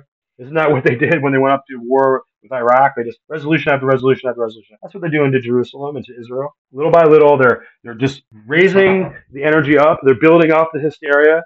They're escalating the warmongering. So in order to really put this thing in this whole hard to discuss, slippery subject into its rightful place, we have to do our very best to frame it in a way where it's sensible. So we have now to turn finally to this book by a Jesuit, James Burnau, Jesuit Kaddish, right? Jesuit Kaddish. In order to break down an understanding of what this book is really about, let's listen to this little abstract write up. Of course, the Jesuit Kaddish, Jesuits, Jews, and Holocaust Remembrance, University of Notre Dame Press. Okay. While much has been written about the Catholic Church and the Holocaust, little has been published about the hostile role of the priests, in particular the Jesuit, toward Jews and Judaism. The Jesuit Kaddish is a long overdue study that looks at the Jesuit hostility towards Judaism before the Shoah or the Holocaust, and then examines the development of a new understanding of the Catholic Church's relationship to Judaism that culminated with Vatican II's landmark decree Nostra Aetate. James Burnou's study is historically accurate and spiritually ambitious in its desire to have its story of the Jesuits' relation to the Jews and Judaism somehow contribute to interreligious reconciliation. At the end of the 20th century, Pope John Paul II called the Catholic Church to examine its responsibility for anti-Semitism that led to the Shoah. In this study, Burnau undertakes such a self-examination as a member of the Jesuit order. This new book demonstrates the way in which Jesuit hostility operated, examining Jesuit moral theologians' dualistic approach to sexuality, and in the case of Nazi Germany, the articulation of an unholy alliance between a sexualizing and Judaizing of a German culture. Bernau then identifies an influential group of Jesuits whose thought and action contributed to the developments in Catholic teaching about Judaism that eventually led to the watershed moment of Nostra Aetate. At the heart of this transformation after World War II was the Jesuit Cardinal Augustine Bia. So that is the carefulest and most kitted glove treatment of really what this discussion is really all about. So we have to go to this. We're going to turn to another article. Like I said, all this information is going to be stuffed into the show notes here for you to look through if you have time, if you want to substantiate it, or if you have a problem with it, if you want to refute it, feel free. This goes back to 2020. Jesuit Catholic priest pens book about his order's complicity in the Holocaust. That's more of the gloves are off, bare knuckled approach to describing what the Jesuit Kaddish is really about, right? That's our headline. Let's carry on with the article. Historian James Burnau's book, Jesuit Kaddish, surprises academic Catholic order with a novel study of its own members' anti-Semitism and honors those who attempted to save Jews during World War II, which apparently there wasn't any, guys. I don't see any Jews being saved. So whatever kind of like double-dealing Jesuit dissimulation that is, or that they turned to save the Jews. Okay, no. They worked to establish an industrial scale Holy Roman Inquisition, and they butchered and destroyed and burned and annihilated as many Jews as they could possibly find. There was none that turned to save any. Okay, that's just right. That's a Jesuit book for you. So the article goes on. When the Nazis launched the Kristallnacht pogrom against the Jews during November 9th through 10th, 1938, the reaction from many religious leaders was muted, especially in Rome. I think that's where we're going with this. Most Catholic leaders in Germany did not criticize the destructive pogrom, and across the Atlantic there was similar silence from the flagship Jesuit journal, America. America is a journal. It's a flagship lead magazine of the Jesuit order, guys. But a new book portrays how all Jesuits, members of the Society of Jesus, kept silent about the Nazis. The daringly titled, quote, Jesuit Kaddish, Jesuits, Jews, and Holocaust Remembrance depicts how some priests joined the resistance and gave their lives to it, and even 15 became recognized as righteous among the nations. Yet it is those innumerable thousands and thousands of others who did not speak out or even joined the Wehrmacht as chaplains, who remain a primary source of concern for authors James Burnau, S.J., a Jesuit who retired this year from 40 years as a professor at the Boston College. The book was established by the University of Notre Dame Press in March. This should have been written about years ago, Burnau told the Times of Israel in a phone interview, mentioning his surprise that many of the highly academic Jesuit order didn't know about this part of their history. Yeah, that sounds realistic. Unlike past scholarships on the Catholic Church, which focused on the papacy during the Holocaust, Jesuit Kaddish zooms in on the International Order of the Jesuits, who were founded in 1534 by St. Ignatius of Loyola and have created academic institutions worldwide. One such institution is Boston College, where Bernau was director of the Center for Christian Jewish Learning and served as the Kraft Family Professor of Philosophy. The most famous Jesuit is arguably Pope Francis, whom Bernau has met and praises. Fascinating.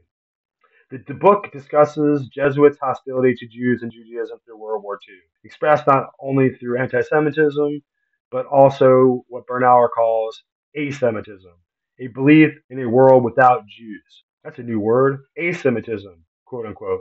Thank you, Bernauer. Thank you for this insight into this rabid, disgusting, and depraved Jesuit order. Sickening anti-Jewish hate. And all the anti-Jewish hate that you preserve within your thinking and your beliefs and your ideas are all probably generated from the spurious dissimulation and forgeries and anti-Semitic revisionist history that we're seeing established here in this Khazarian mythology, right? That's what one of the tools that will help them get to this asemitism, a world without Jews, right? That's what role the Khazarian invective, the Khazarian mythology. That's what purpose it serves. Bernauer first became aware of the Holocaust while growing up in what was then the heavily Jewish neighborhood of Washington Heights in New York.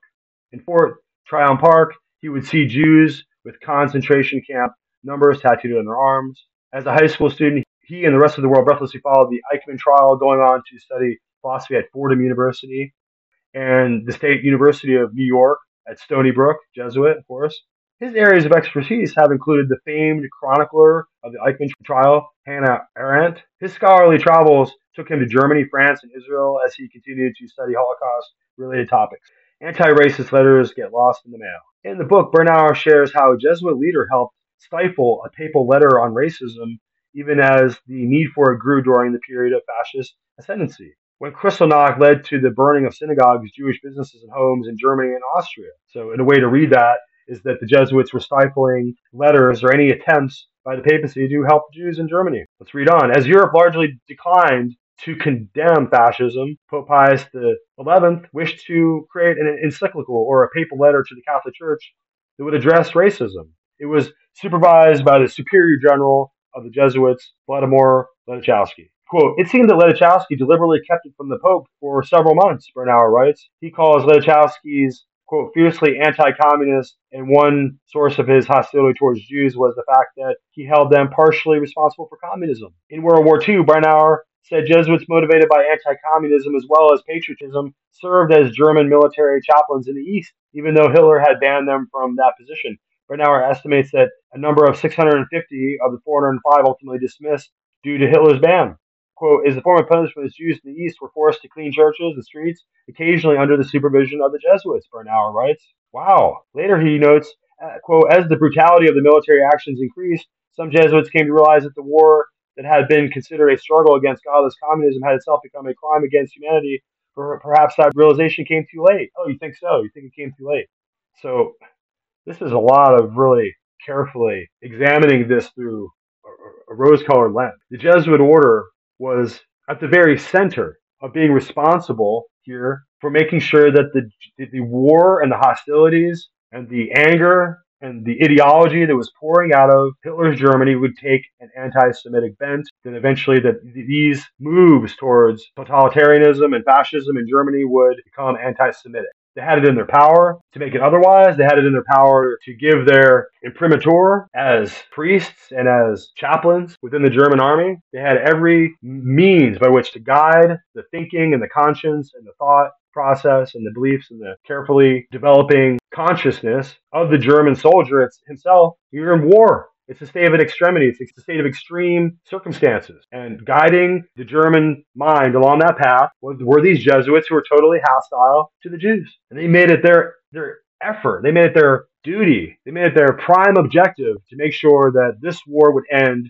with the fulfillment of the Counter-Reformation, with a Holocaust, which is a sacrifice, papal sacrifice of Jewish flesh. Murdered European Jews by the millions would be accomplished as a Counter-Reformation strategy, bringing online this industrial scale Roman Inquisition that destroyed all the enemies of the Pope in these gas chambers using Zyklon B, using American and European corporations, IG Farben, on and on, guys, on and on. So we have all this information. We've done our very best here to bring this around and make it more salient, more usable and understandable. We showed you how Notre Dame and other Jesuit universities like Fordham here have centralized their academic thesis around some of these arbitrary and anti-Semitic tropes. And finally, I want to add in, which is apropos and much wanting in this episode, a simple Jewish college professor who's going to clearly articulate how it is that these kind of concepts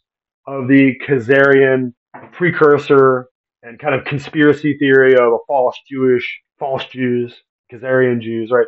These kind of absurd demagogic sophistries are casuistry, right? That's a new word for you guys. Casuistry is something that is carefully crafted lies and deceptions aimed at delegitimizing your opponent, right? So in order to further this discussion even a little bit more, we're going to kind of wrap up with this interesting reduction and analysis of the Khazarian mythology to really put it in its place. Now, you might be asking yourself, what is this Khazars? And I will try to fill in.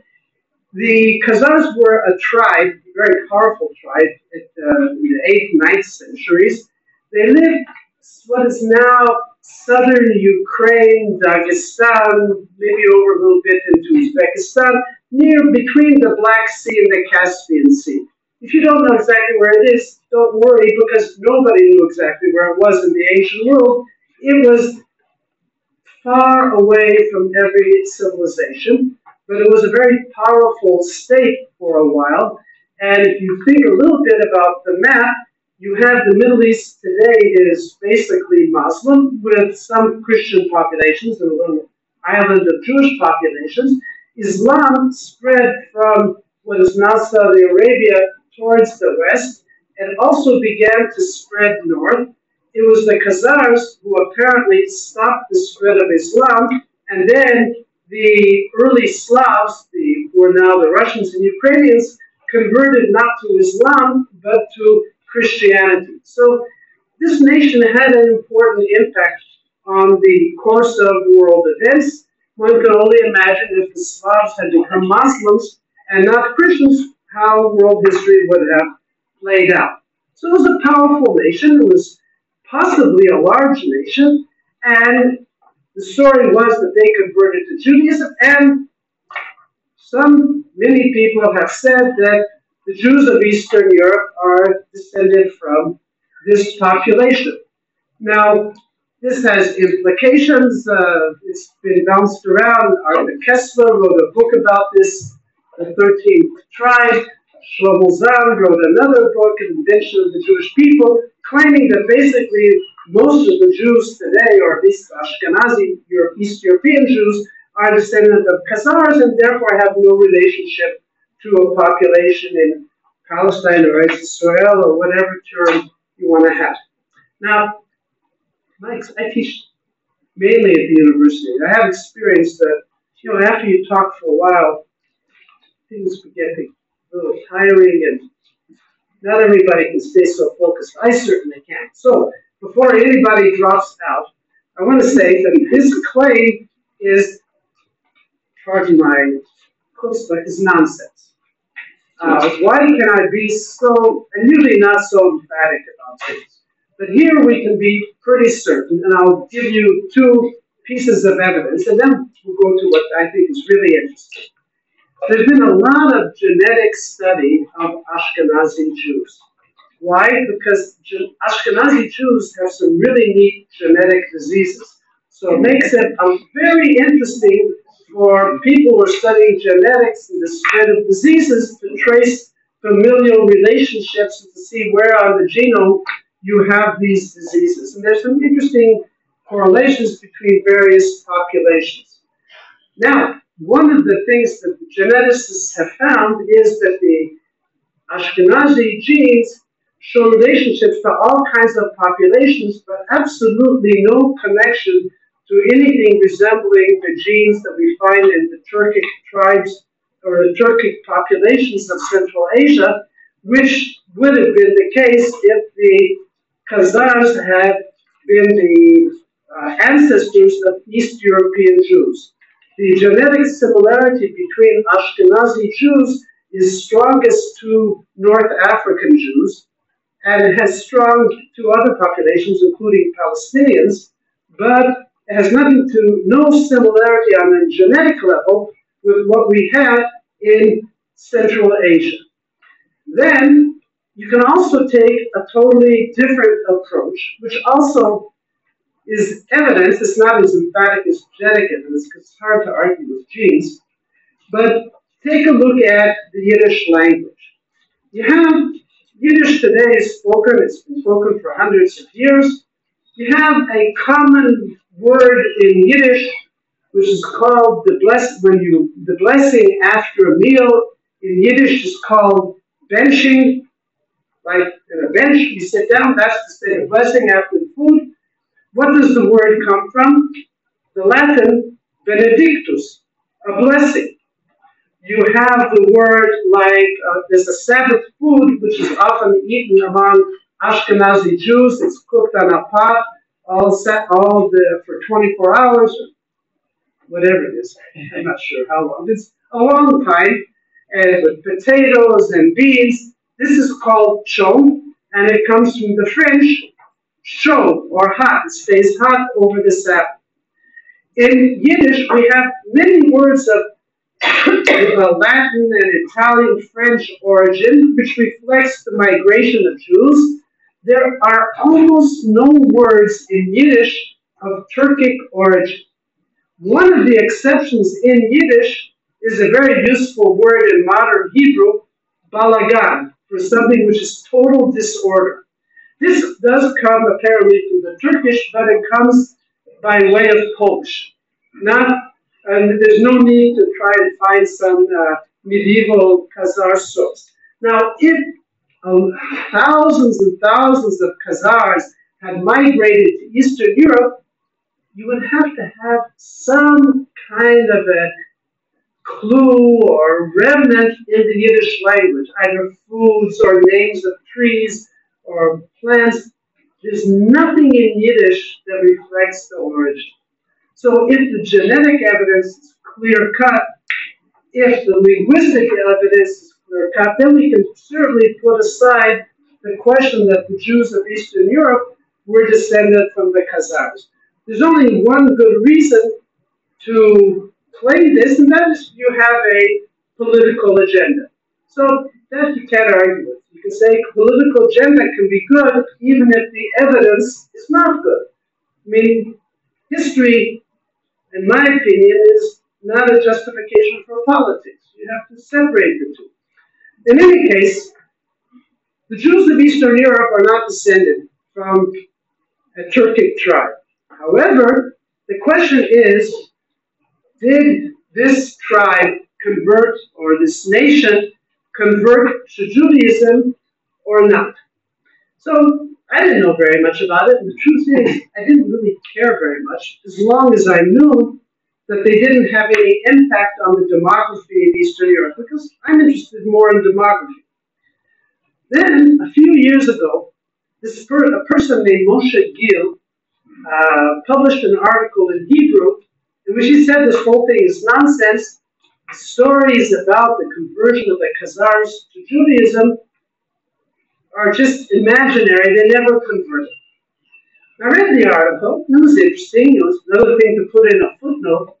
But the article was, I think it's no secret, it was really poorly written.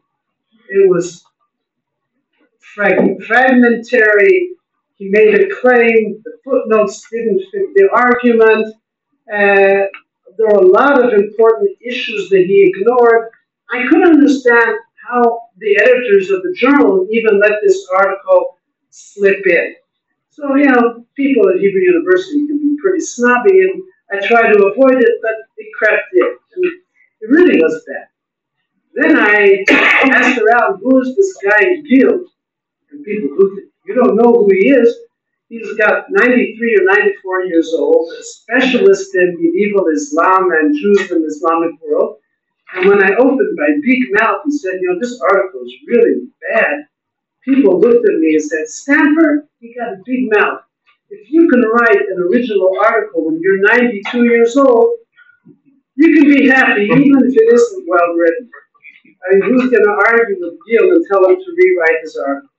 So I realized that I should accept my place. And then I waited for the academic response, for the big experts to say something about the article. Nobody says anything. People talk, and there was one international conference after another about the Judaism of the Khazars, and nobody invited Gil or nobody discussed Gil. It was just like forgotten, partially because the article, I think, was not well written. So I thought maybe this is something that needs a little bit more attention because somebody should just check and see were the Khazars converts to Judaism or not. Even though, again, it doesn't affect the question of the demography. It's just an interesting question. So I decided nobody else is going to do it. I'm going to do it.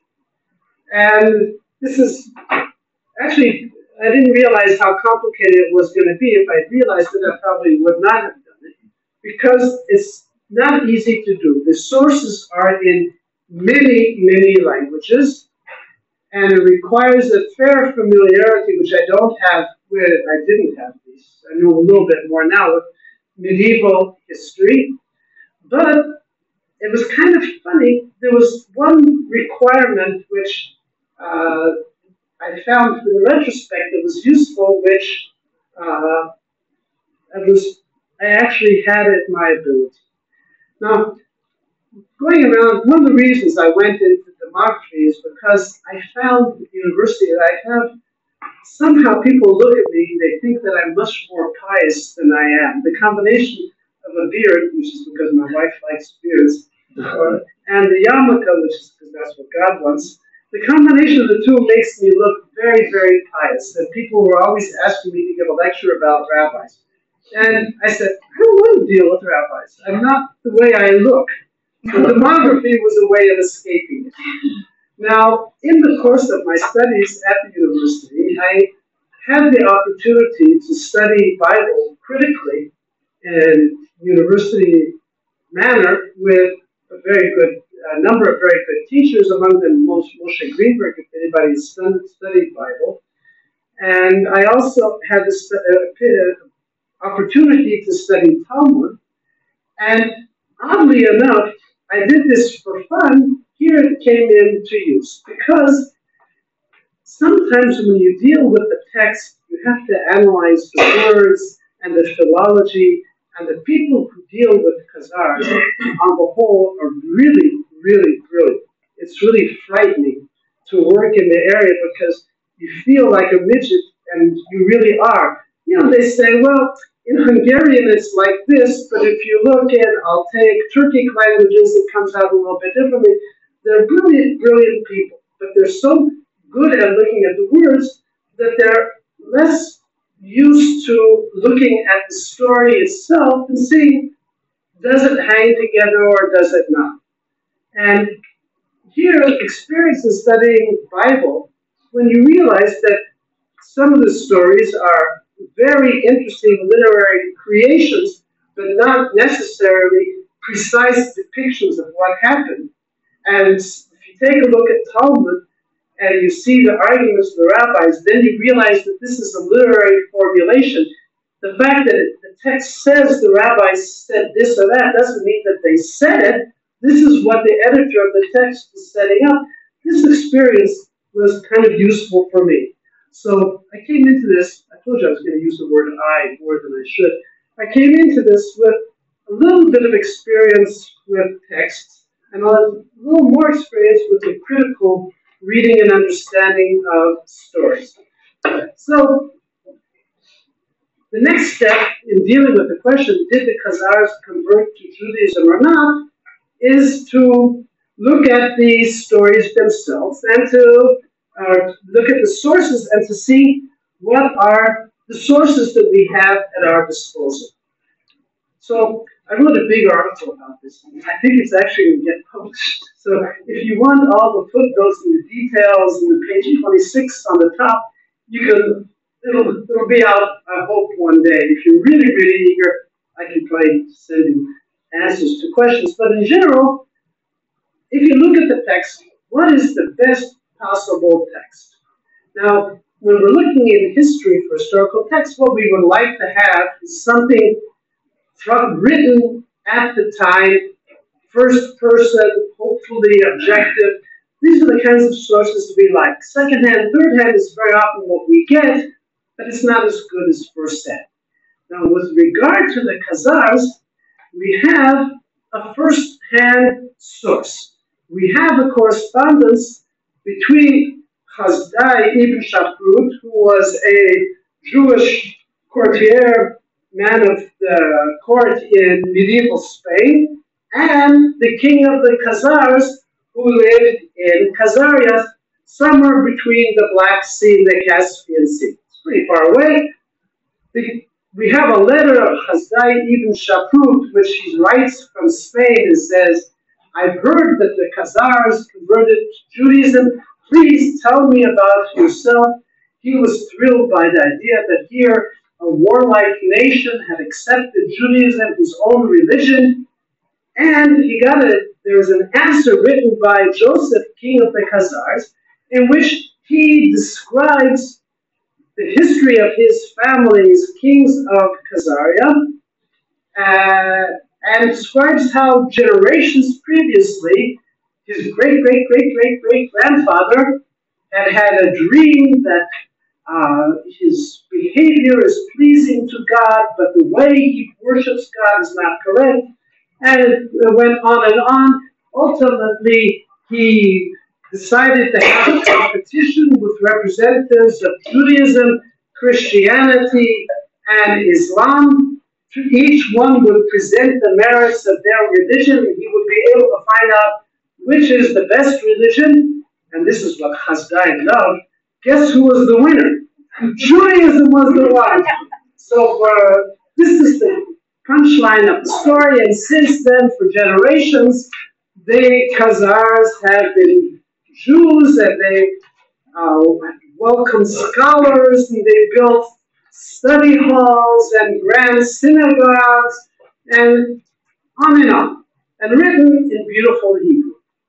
Now, here is where a third factor came in, which, once again, I'm using the first person. I noticed. But here it's very helpful being a experienced teacher of first-year students at university.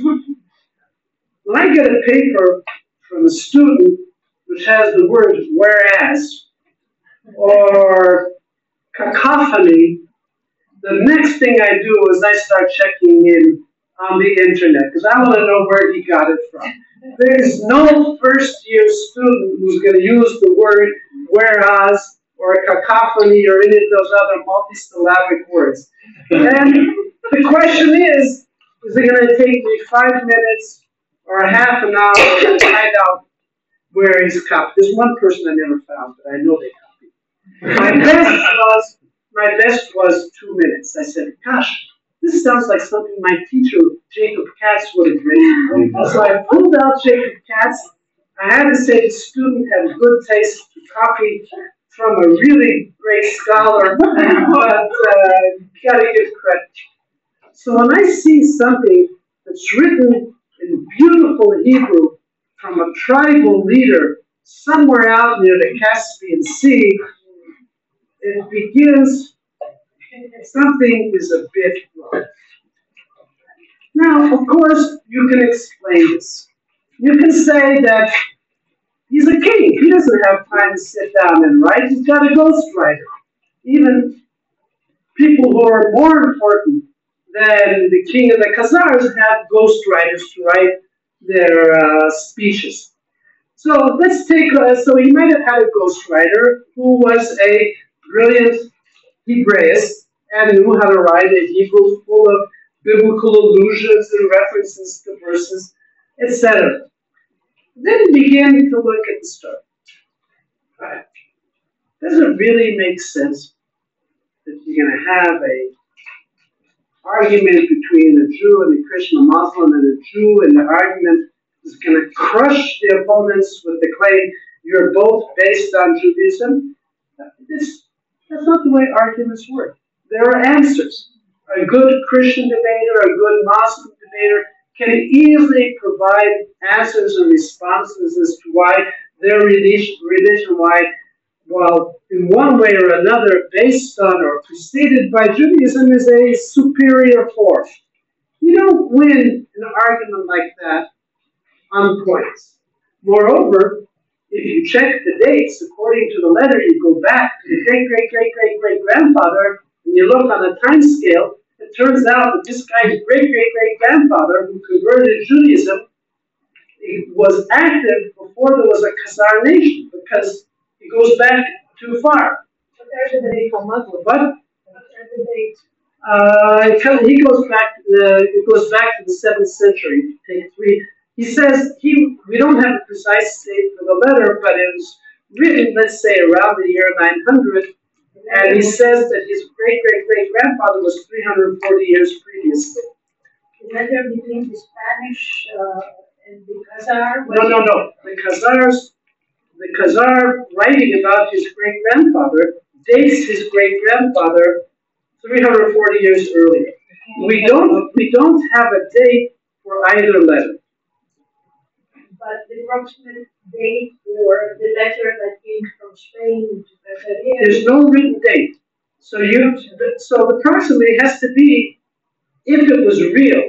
If it was real, and it came from Khazar ibn Shapur, there had to be in his lifetime, which is in the late 9th, early 10th century. So whether it was, I think the whole thing was forged.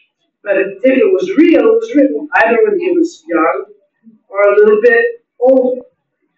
Now, if we take a look at the contents of the letter, then we also notice the fact it's written in such brilliant Hebrew, which it really is. Then you begin to say, gee, what else do we have written in Khazarian? And there's nothing. No scholar from Khazaria, no other biblical commentaries or Talmudic commentaries or poetry. We have no text from Khazaria other than this text, which appears to be Khazarian. And the king of the Khazars, in this letter, writes a description of his land. And the king of this land, the description is a little odd because he writes about the land and he describes the agriculture and the orchards and the fruit trees and the brooks, which is all very nice, which is maybe applicable to some parts of that area. This is not, the area between the Black Sea and the Caspian is not quite paradise, but there are places where there are trees. However, what were medieval Turkic nations mainly in that period in terms of economic activities? They had flocks. They were horsemen of the steppes. They went back and forth across the steppes on their horses. They had sheep. They had goats. They had all kinds of animals like this. Not a word. In this description, it would be a perfect description of what country? Orchards. He doesn't mention olives, but he could have. Palestine, maybe. Spain, certainly. But it does not fit the Khazar steppe culture.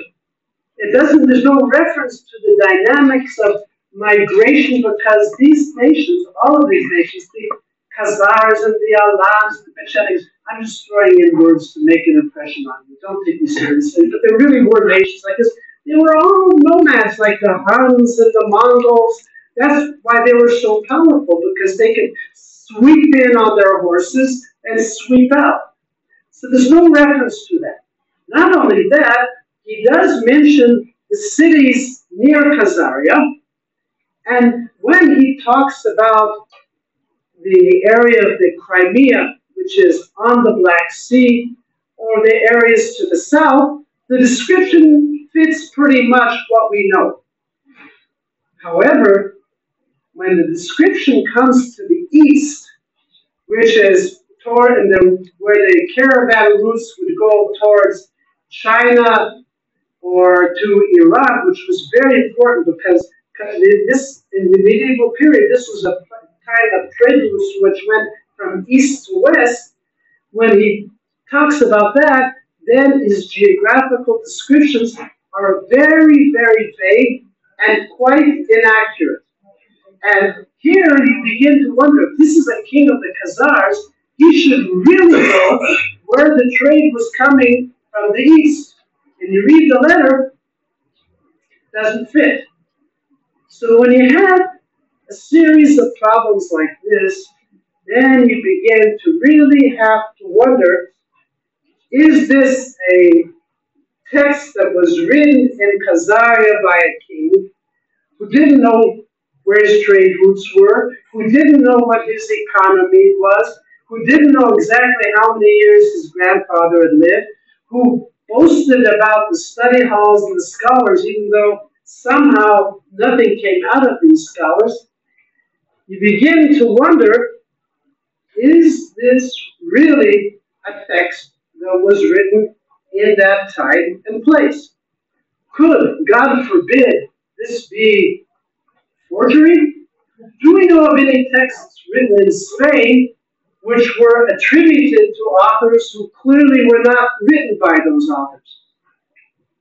Do we? Yes, we do. Okay, this is not a fair test. Jewish studies experts, we have the Zohar. The Zohar presents itself as being written by a Palestinian rabbi, Shimon Bar Yochai, and it was written, it was compiled, it was put together. Nobody knows exactly how it came to be, but it was certainly not written in the time of the Romans in the land of Israel. This is a Spanish creation. Now, if you write it in Spain, you say this is a book written by Joe. Who wants to read a book written by Joe? If you say it was written by a famous rabbi in Roman Palestine, oh, this is a serious book. So the Zohar got into the literature as a pseudepigraphic text. That doesn't mean it's not worth studying. It's extremely worth studying. It's very valuable. It's an expression of religious thought. It's just not a very useful source about life in the first century in Palestine. You have to take it as it is. So we have in the Middle Ages all kinds of works which are attributed, and they're not written out of maliciousness or to trick historians, but they're written in order to fill a need, to come to answer certain problems that people have. And if we're dealing with the Jews in the Middle Ages who have their fair share of problems, they have no monopoly of problems. I think that, from my opinion, I have a simple measurement. You're probably better off as a Jew in the Middle Ages than being the average non-Jew. Most of the average non-Jews were peasants, and they were really kicked around. But the Jews thought they had a fair number of problems, and they did. And a story like this, about an exotic place in which, and in a fair competition where Judaism is the winner, for Jews, this was a really good story that encouraged and strengthened them and met a need. So if we put this text aside, then we have to look at what are the other sources. Just because you have one inaccurate text, that doesn't mean the other ones are also inaccurate. There's no guilt by association. If you look at the other ones, however, they're problematic, each one in its own way. There is another Hebrew text which describes the story in a totally different way. It says that basically there was Jewish families in Armenia that fled to Khazaria, and they intermarried, and then there was a military commander of Jewish descent whose wife pushed him into becoming observant of the Sabbath and of the laws of kosher food, and he became very observant. And when this happened, the king of Macedon and the king of Arabia became furious how could a Khazar commander revert to Judaism?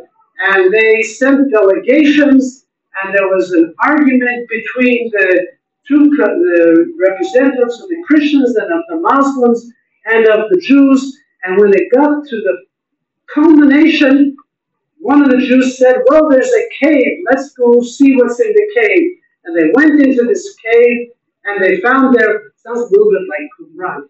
And they went and they found manuscripts, and the assimilated Jews were able to take these manuscripts of the holy books and to read them.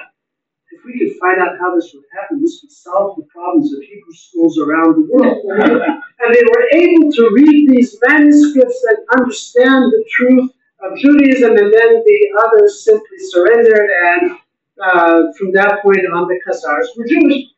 And it's a great story, but it's difficult to find anything within the story that you can really take seriously as a reality. There are also problems with the language, and there's a lot of Arabic in there, but that's not to the point. The main thing is the story itself is so fantastic that you really find it difficult to build on it.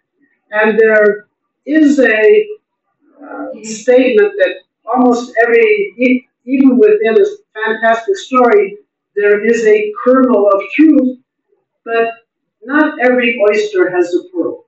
Some oysters do, some don't. And not every fantastic story has a historical kernel.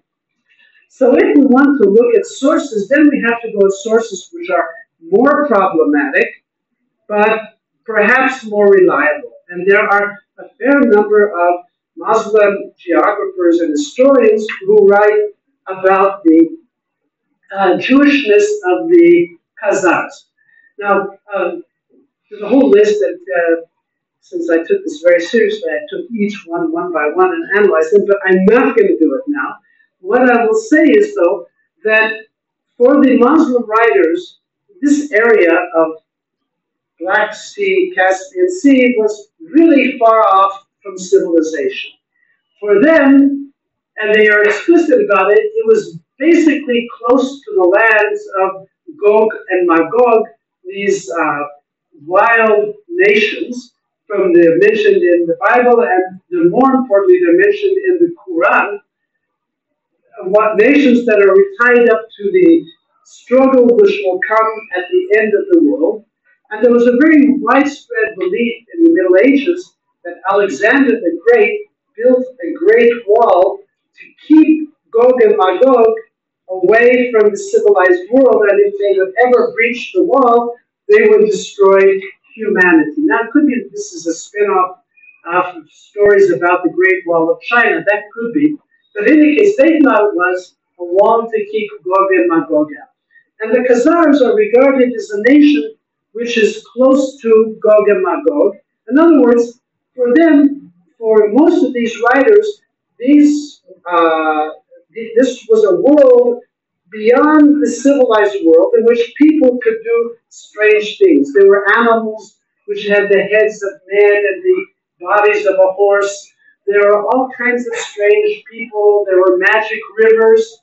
And you also could have a population which of all things would convert to Judaism, which is also a reasonably barbaric step. If one takes, now here, you can listen to me, but don't believe me. You check me sometime.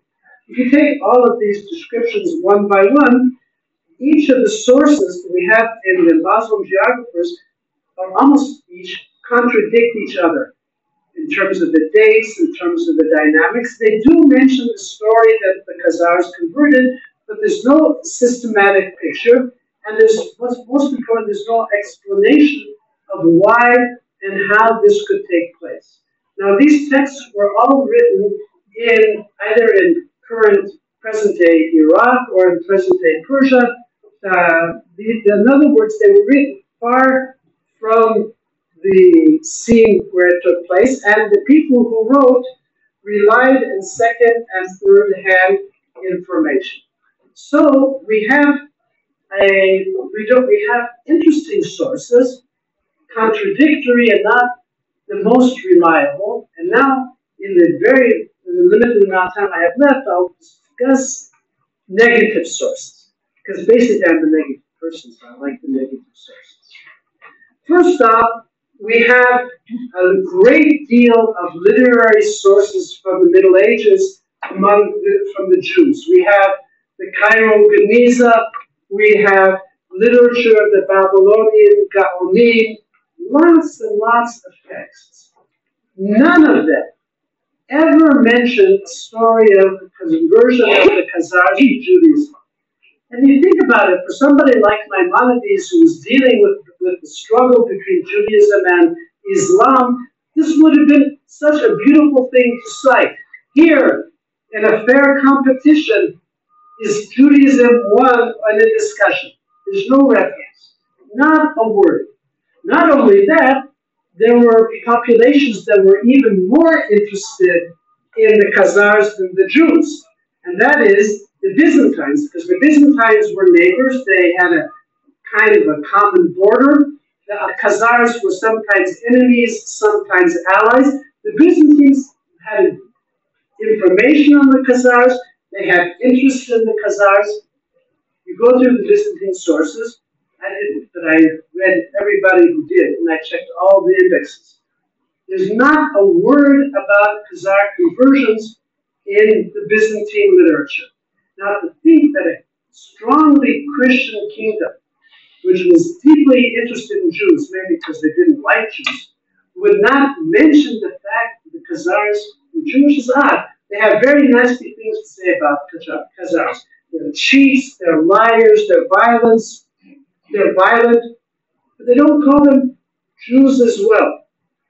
We have, and this is even better, letters of Christian missionaries who were sent to Khazaria, but they don't say that they were sent to convert the Jews. Not only that, there's a kind of a left-handed compliment. They say that they went to Khazaria and they were welcomed by the king, and he allowed them to present their ideas. Now, why a left-handed compliment? What kind of Jewish king would allow missionaries into his country? If you had a Jewish king, why would he be tolerant? There's absolutely no precedent for it. If either he would kill them or he would throw them out. Why let them into a country?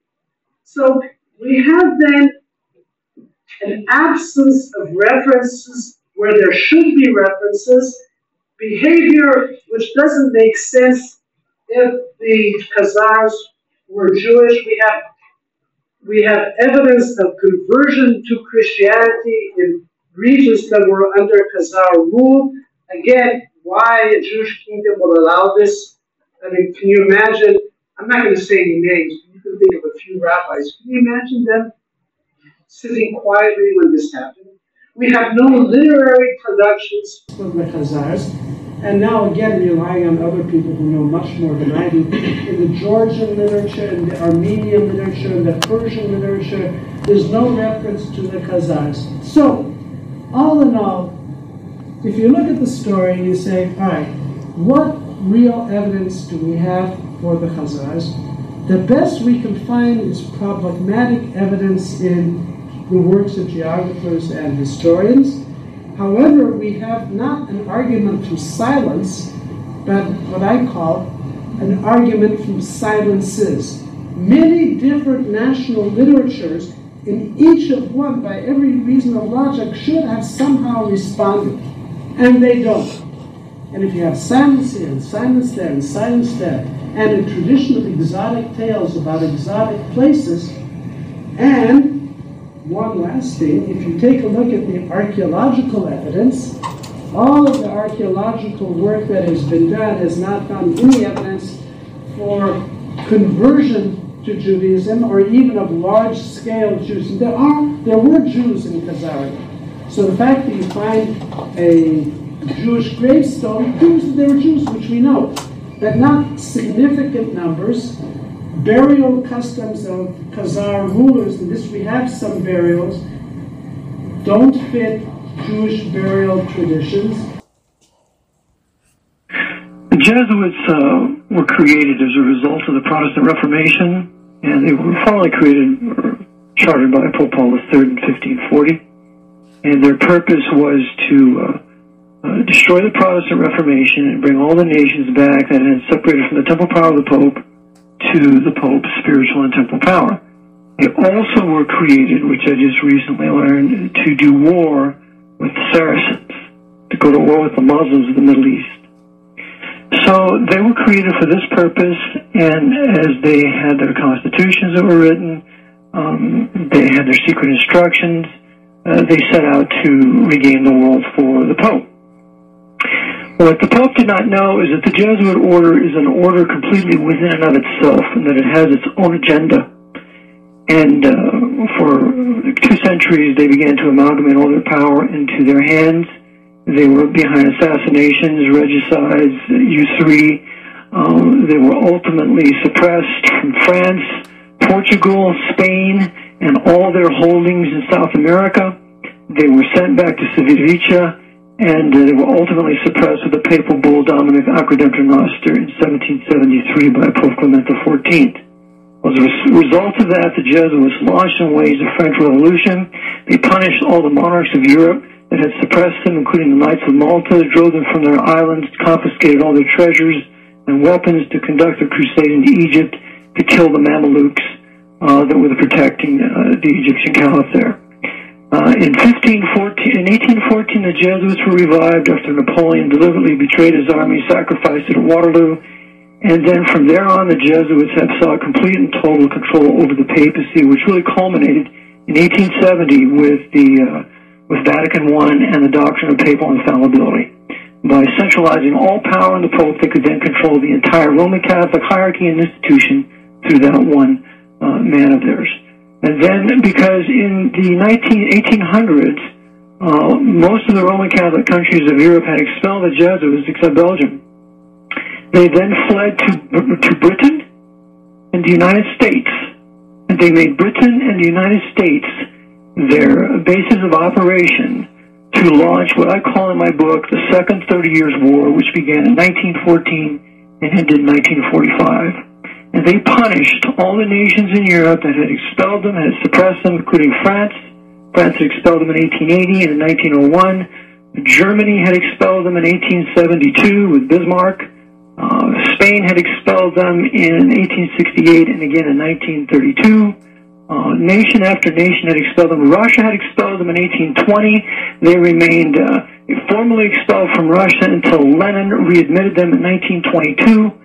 So they were getting back. It was their Jesuit vengeance during the 1900s with their Second 30 Years' War. What they did was they created the Cold War, and during the Cold War they then established their state, their Zionist state of Israel, controlling what I call the post-Masonic Jewish Zionists, which aided them in their European Holocaust, which aided them in their mass murdering of the Russian Orthodox people throughout the Soviet Empire. And because they were so obedient to the Jesuits, in 1946, the Jesuits removed their statute forbidding any Jews to be in the order, and so now there are many Jews openly and secretly within the Jesuit order. Now, I did use Loftus on several points. For example, Reinhard Gehlen, Knight of Malta, of the Gehlen Org, teaching the Mossad in 1951, training them. So there's a connection there to the Mossad with the CIA, which I bring out in my book. But if I might finish, the SS continued to exist by way of the CIA. And our whole intelligence agencies were Nazified when all the SS boys were brought in here by Cardinal Spellman and J. Edgar Hoover through the Vatican rat lines that existed after the war, and the very same Vatican rat lines that the Zionists used after the war also. I did say that the Jesuits wanted to get rid of Kennedy because Kennedy wanted to end the Vietnam War, and the Jesuits wanted the Vietnam War. They wanted to get rid of Kennedy because in ending the Vietnam War, that would have ended, for the most part, this huge drug trade that the Black Pope runs through his mafia and through his international intelligence community, which is all tied together. It's all one. Furthermore, JFK wanted to splinter the CIA into 1,000 pieces. The CIA was a continuation of the SS. And so therefore, if he would have done that, he would have broken the Jesuit general's intelligence power in this country. The extension of that, which to a certain degree you have helped me with, is that if JFK would have broken the power of the CIA, he would have broken the power of the Mossad. And that cannot be, because the Black Pope has full intentions of maintaining that nation of Israel in existence until he can have the third Hebrew temple rebuilt for the papacy, for which reason the Zionists deeded the old city to the papacy via Shimon Peres and Yossi Belan in 1993. So yes, I will say that those are the reasons why the Jesuits had Kennedy killed. And furthermore, Kennedy was a resisting Cardinal Spellman. He had Diem. He participated in the assassination of Diem, who was a favorite of Cardinal Spellman. That was his inquisitor in Vietnam. And so therefore, in seeking to end Spelly's war, Kennedy was an enemy of Spellman, and thus the Knights of Malta, which Cardinal Spellman commanded, which included James Angleton, Henry Luce, William F. Buckley, John McCone, the head of the CIA, Cartha DeLoach, the third in command of the FBI, all these knights in key positions at the time of the assassination. The Jesuits, the High Jesuits, the Black Pope, controls all high-level Freemasonry. They wrote all the first 25 degrees in the College of Clermont in 1754, according to Masonic sources that I quote in my book.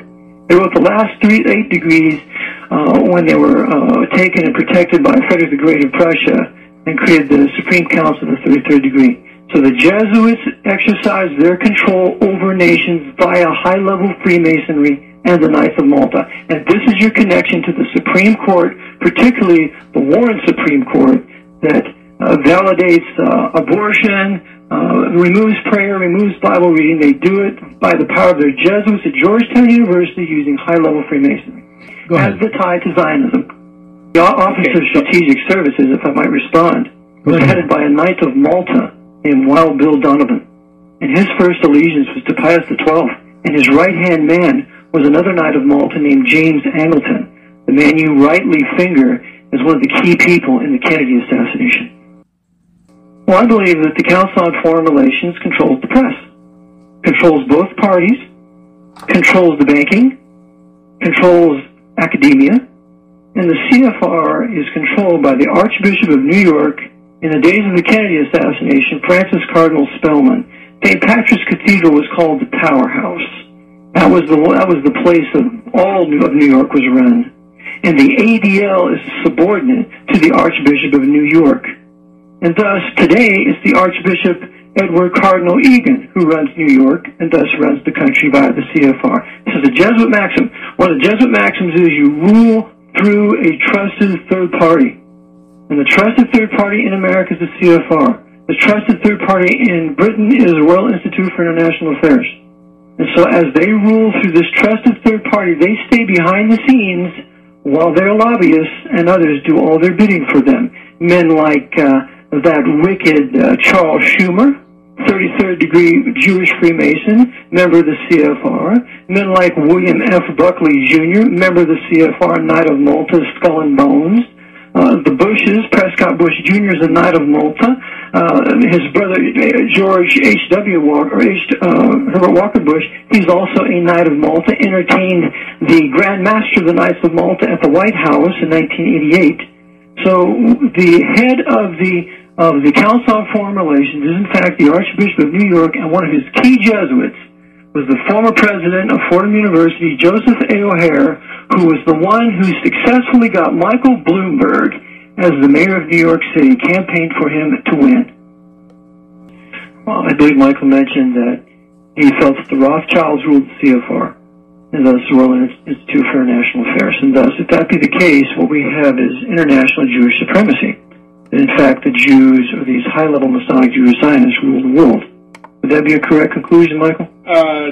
Yeah, essentially. We'll just leave it at that. That's okay. Good enough for anything, yeah. Okay.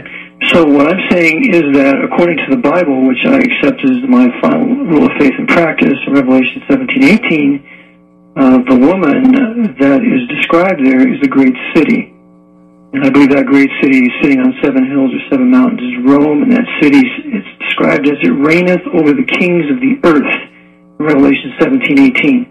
So the political power, I believe, according to that verse, is Rome. And Rome is Gentile, it is not Jew. We go also to Luke chapter 21, when the Lord Jesus Christ spoke, and he said, "Now you shall see Jerusalem encompassed with armies, and know that its desolation is near. And then let them who are in the Judea flee to the mountains." It goes on and so forth, and it says, "And they shall fall by the edge of the sword, and shall be led away captive unto all nations, and Jerusalem shall be trodden down by the Gentiles until the times of the Gentiles be fulfilled. And when is the fulfillment or the ending of the times of the Gentiles? Christ then describes it as, and there'll be signs in the sun and in the moon, and men's hearts failing them for fear, and then the Son of Man comes. So from the destruction of Jerusalem to the return of the Son of God, the Lord Jesus Christ, is called the times of the Gentiles.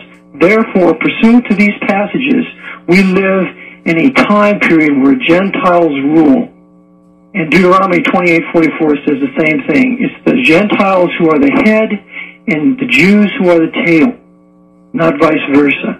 And my concern is that if we come to this conclusion that it's the Jews essentially that are responsible for this, the Jews in general led by their Masonic Jewish Zionists, this will lead to a Hitlerian Holocaust in North America.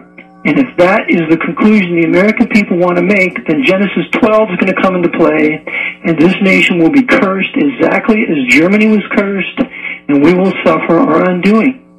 Rather, I would say, look to the Jesuit order. They are the ultimate Zionists. If you look at the Dreyfus Affair, the Jesuits caused the whole Dreyfus Affair when they had Captain Alfred Dreyfus illegally convicted. And who was there at the trial? None other than Theodore Herzl, so that he could start his Zionist movement with his audience that he had with the Pope in 1904. And especially in the light of certain facts like these.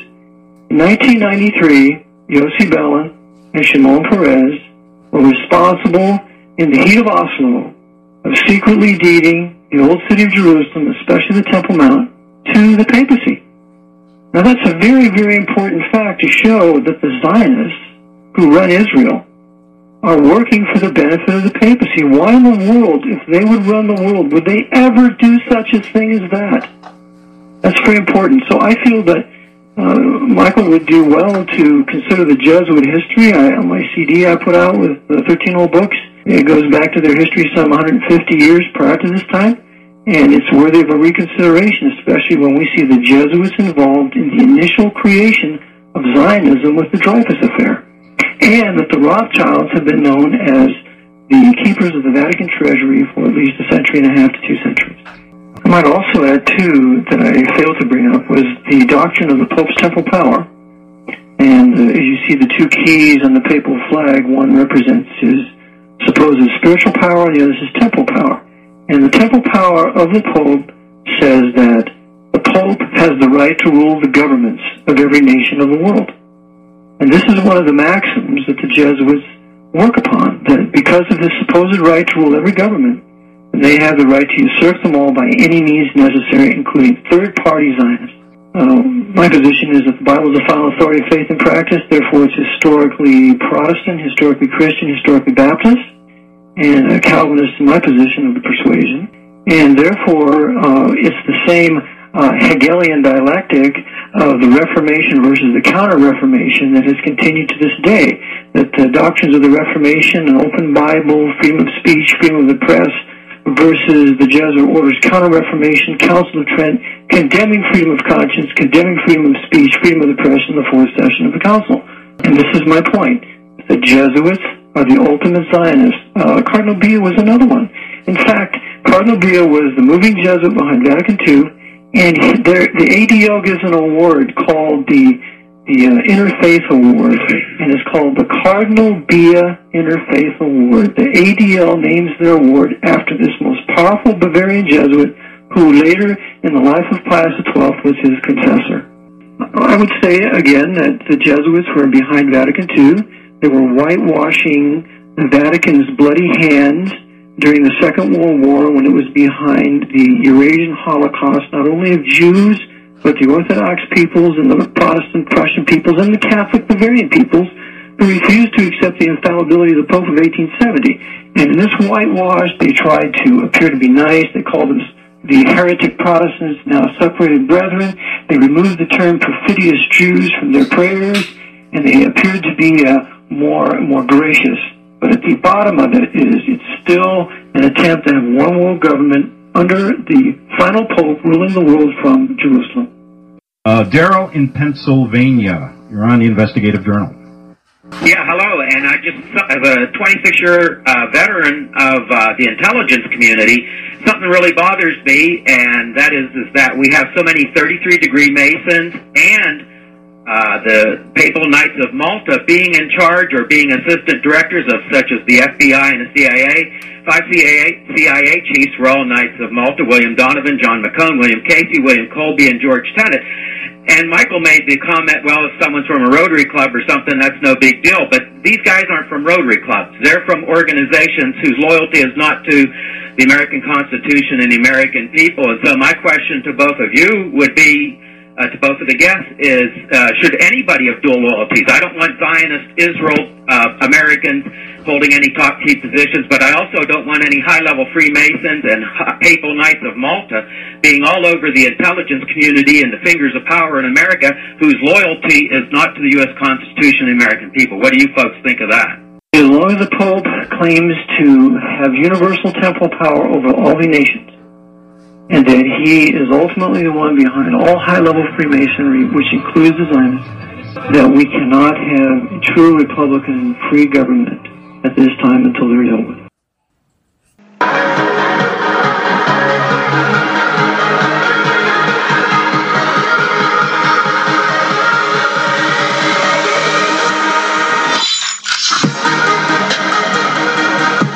So now it's time for a word from our sponsor. And as you know, our sponsor is graciously helping us to keep our show going here. So it's wendyslimited.com. wendyslimited.com.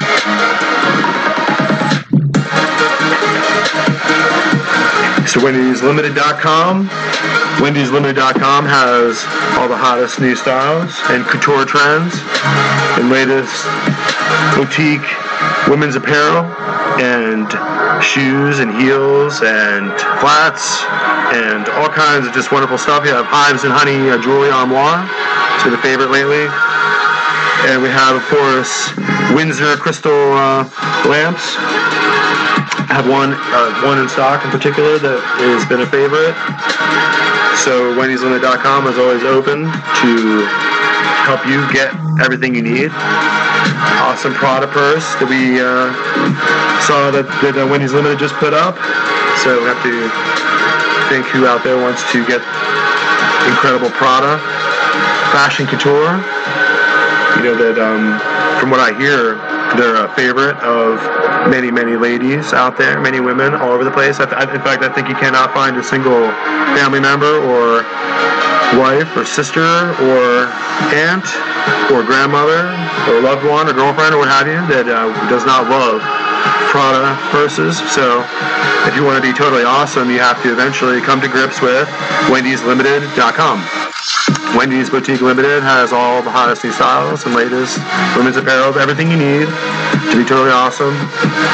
If you're a woman or if you have a woman who's someone that you love. And of course we all love women because they're just so awesome. That's why wendyslimited.com is so successful. So go check out Wendy's Boutique. wendyslimited.com is the only place to go.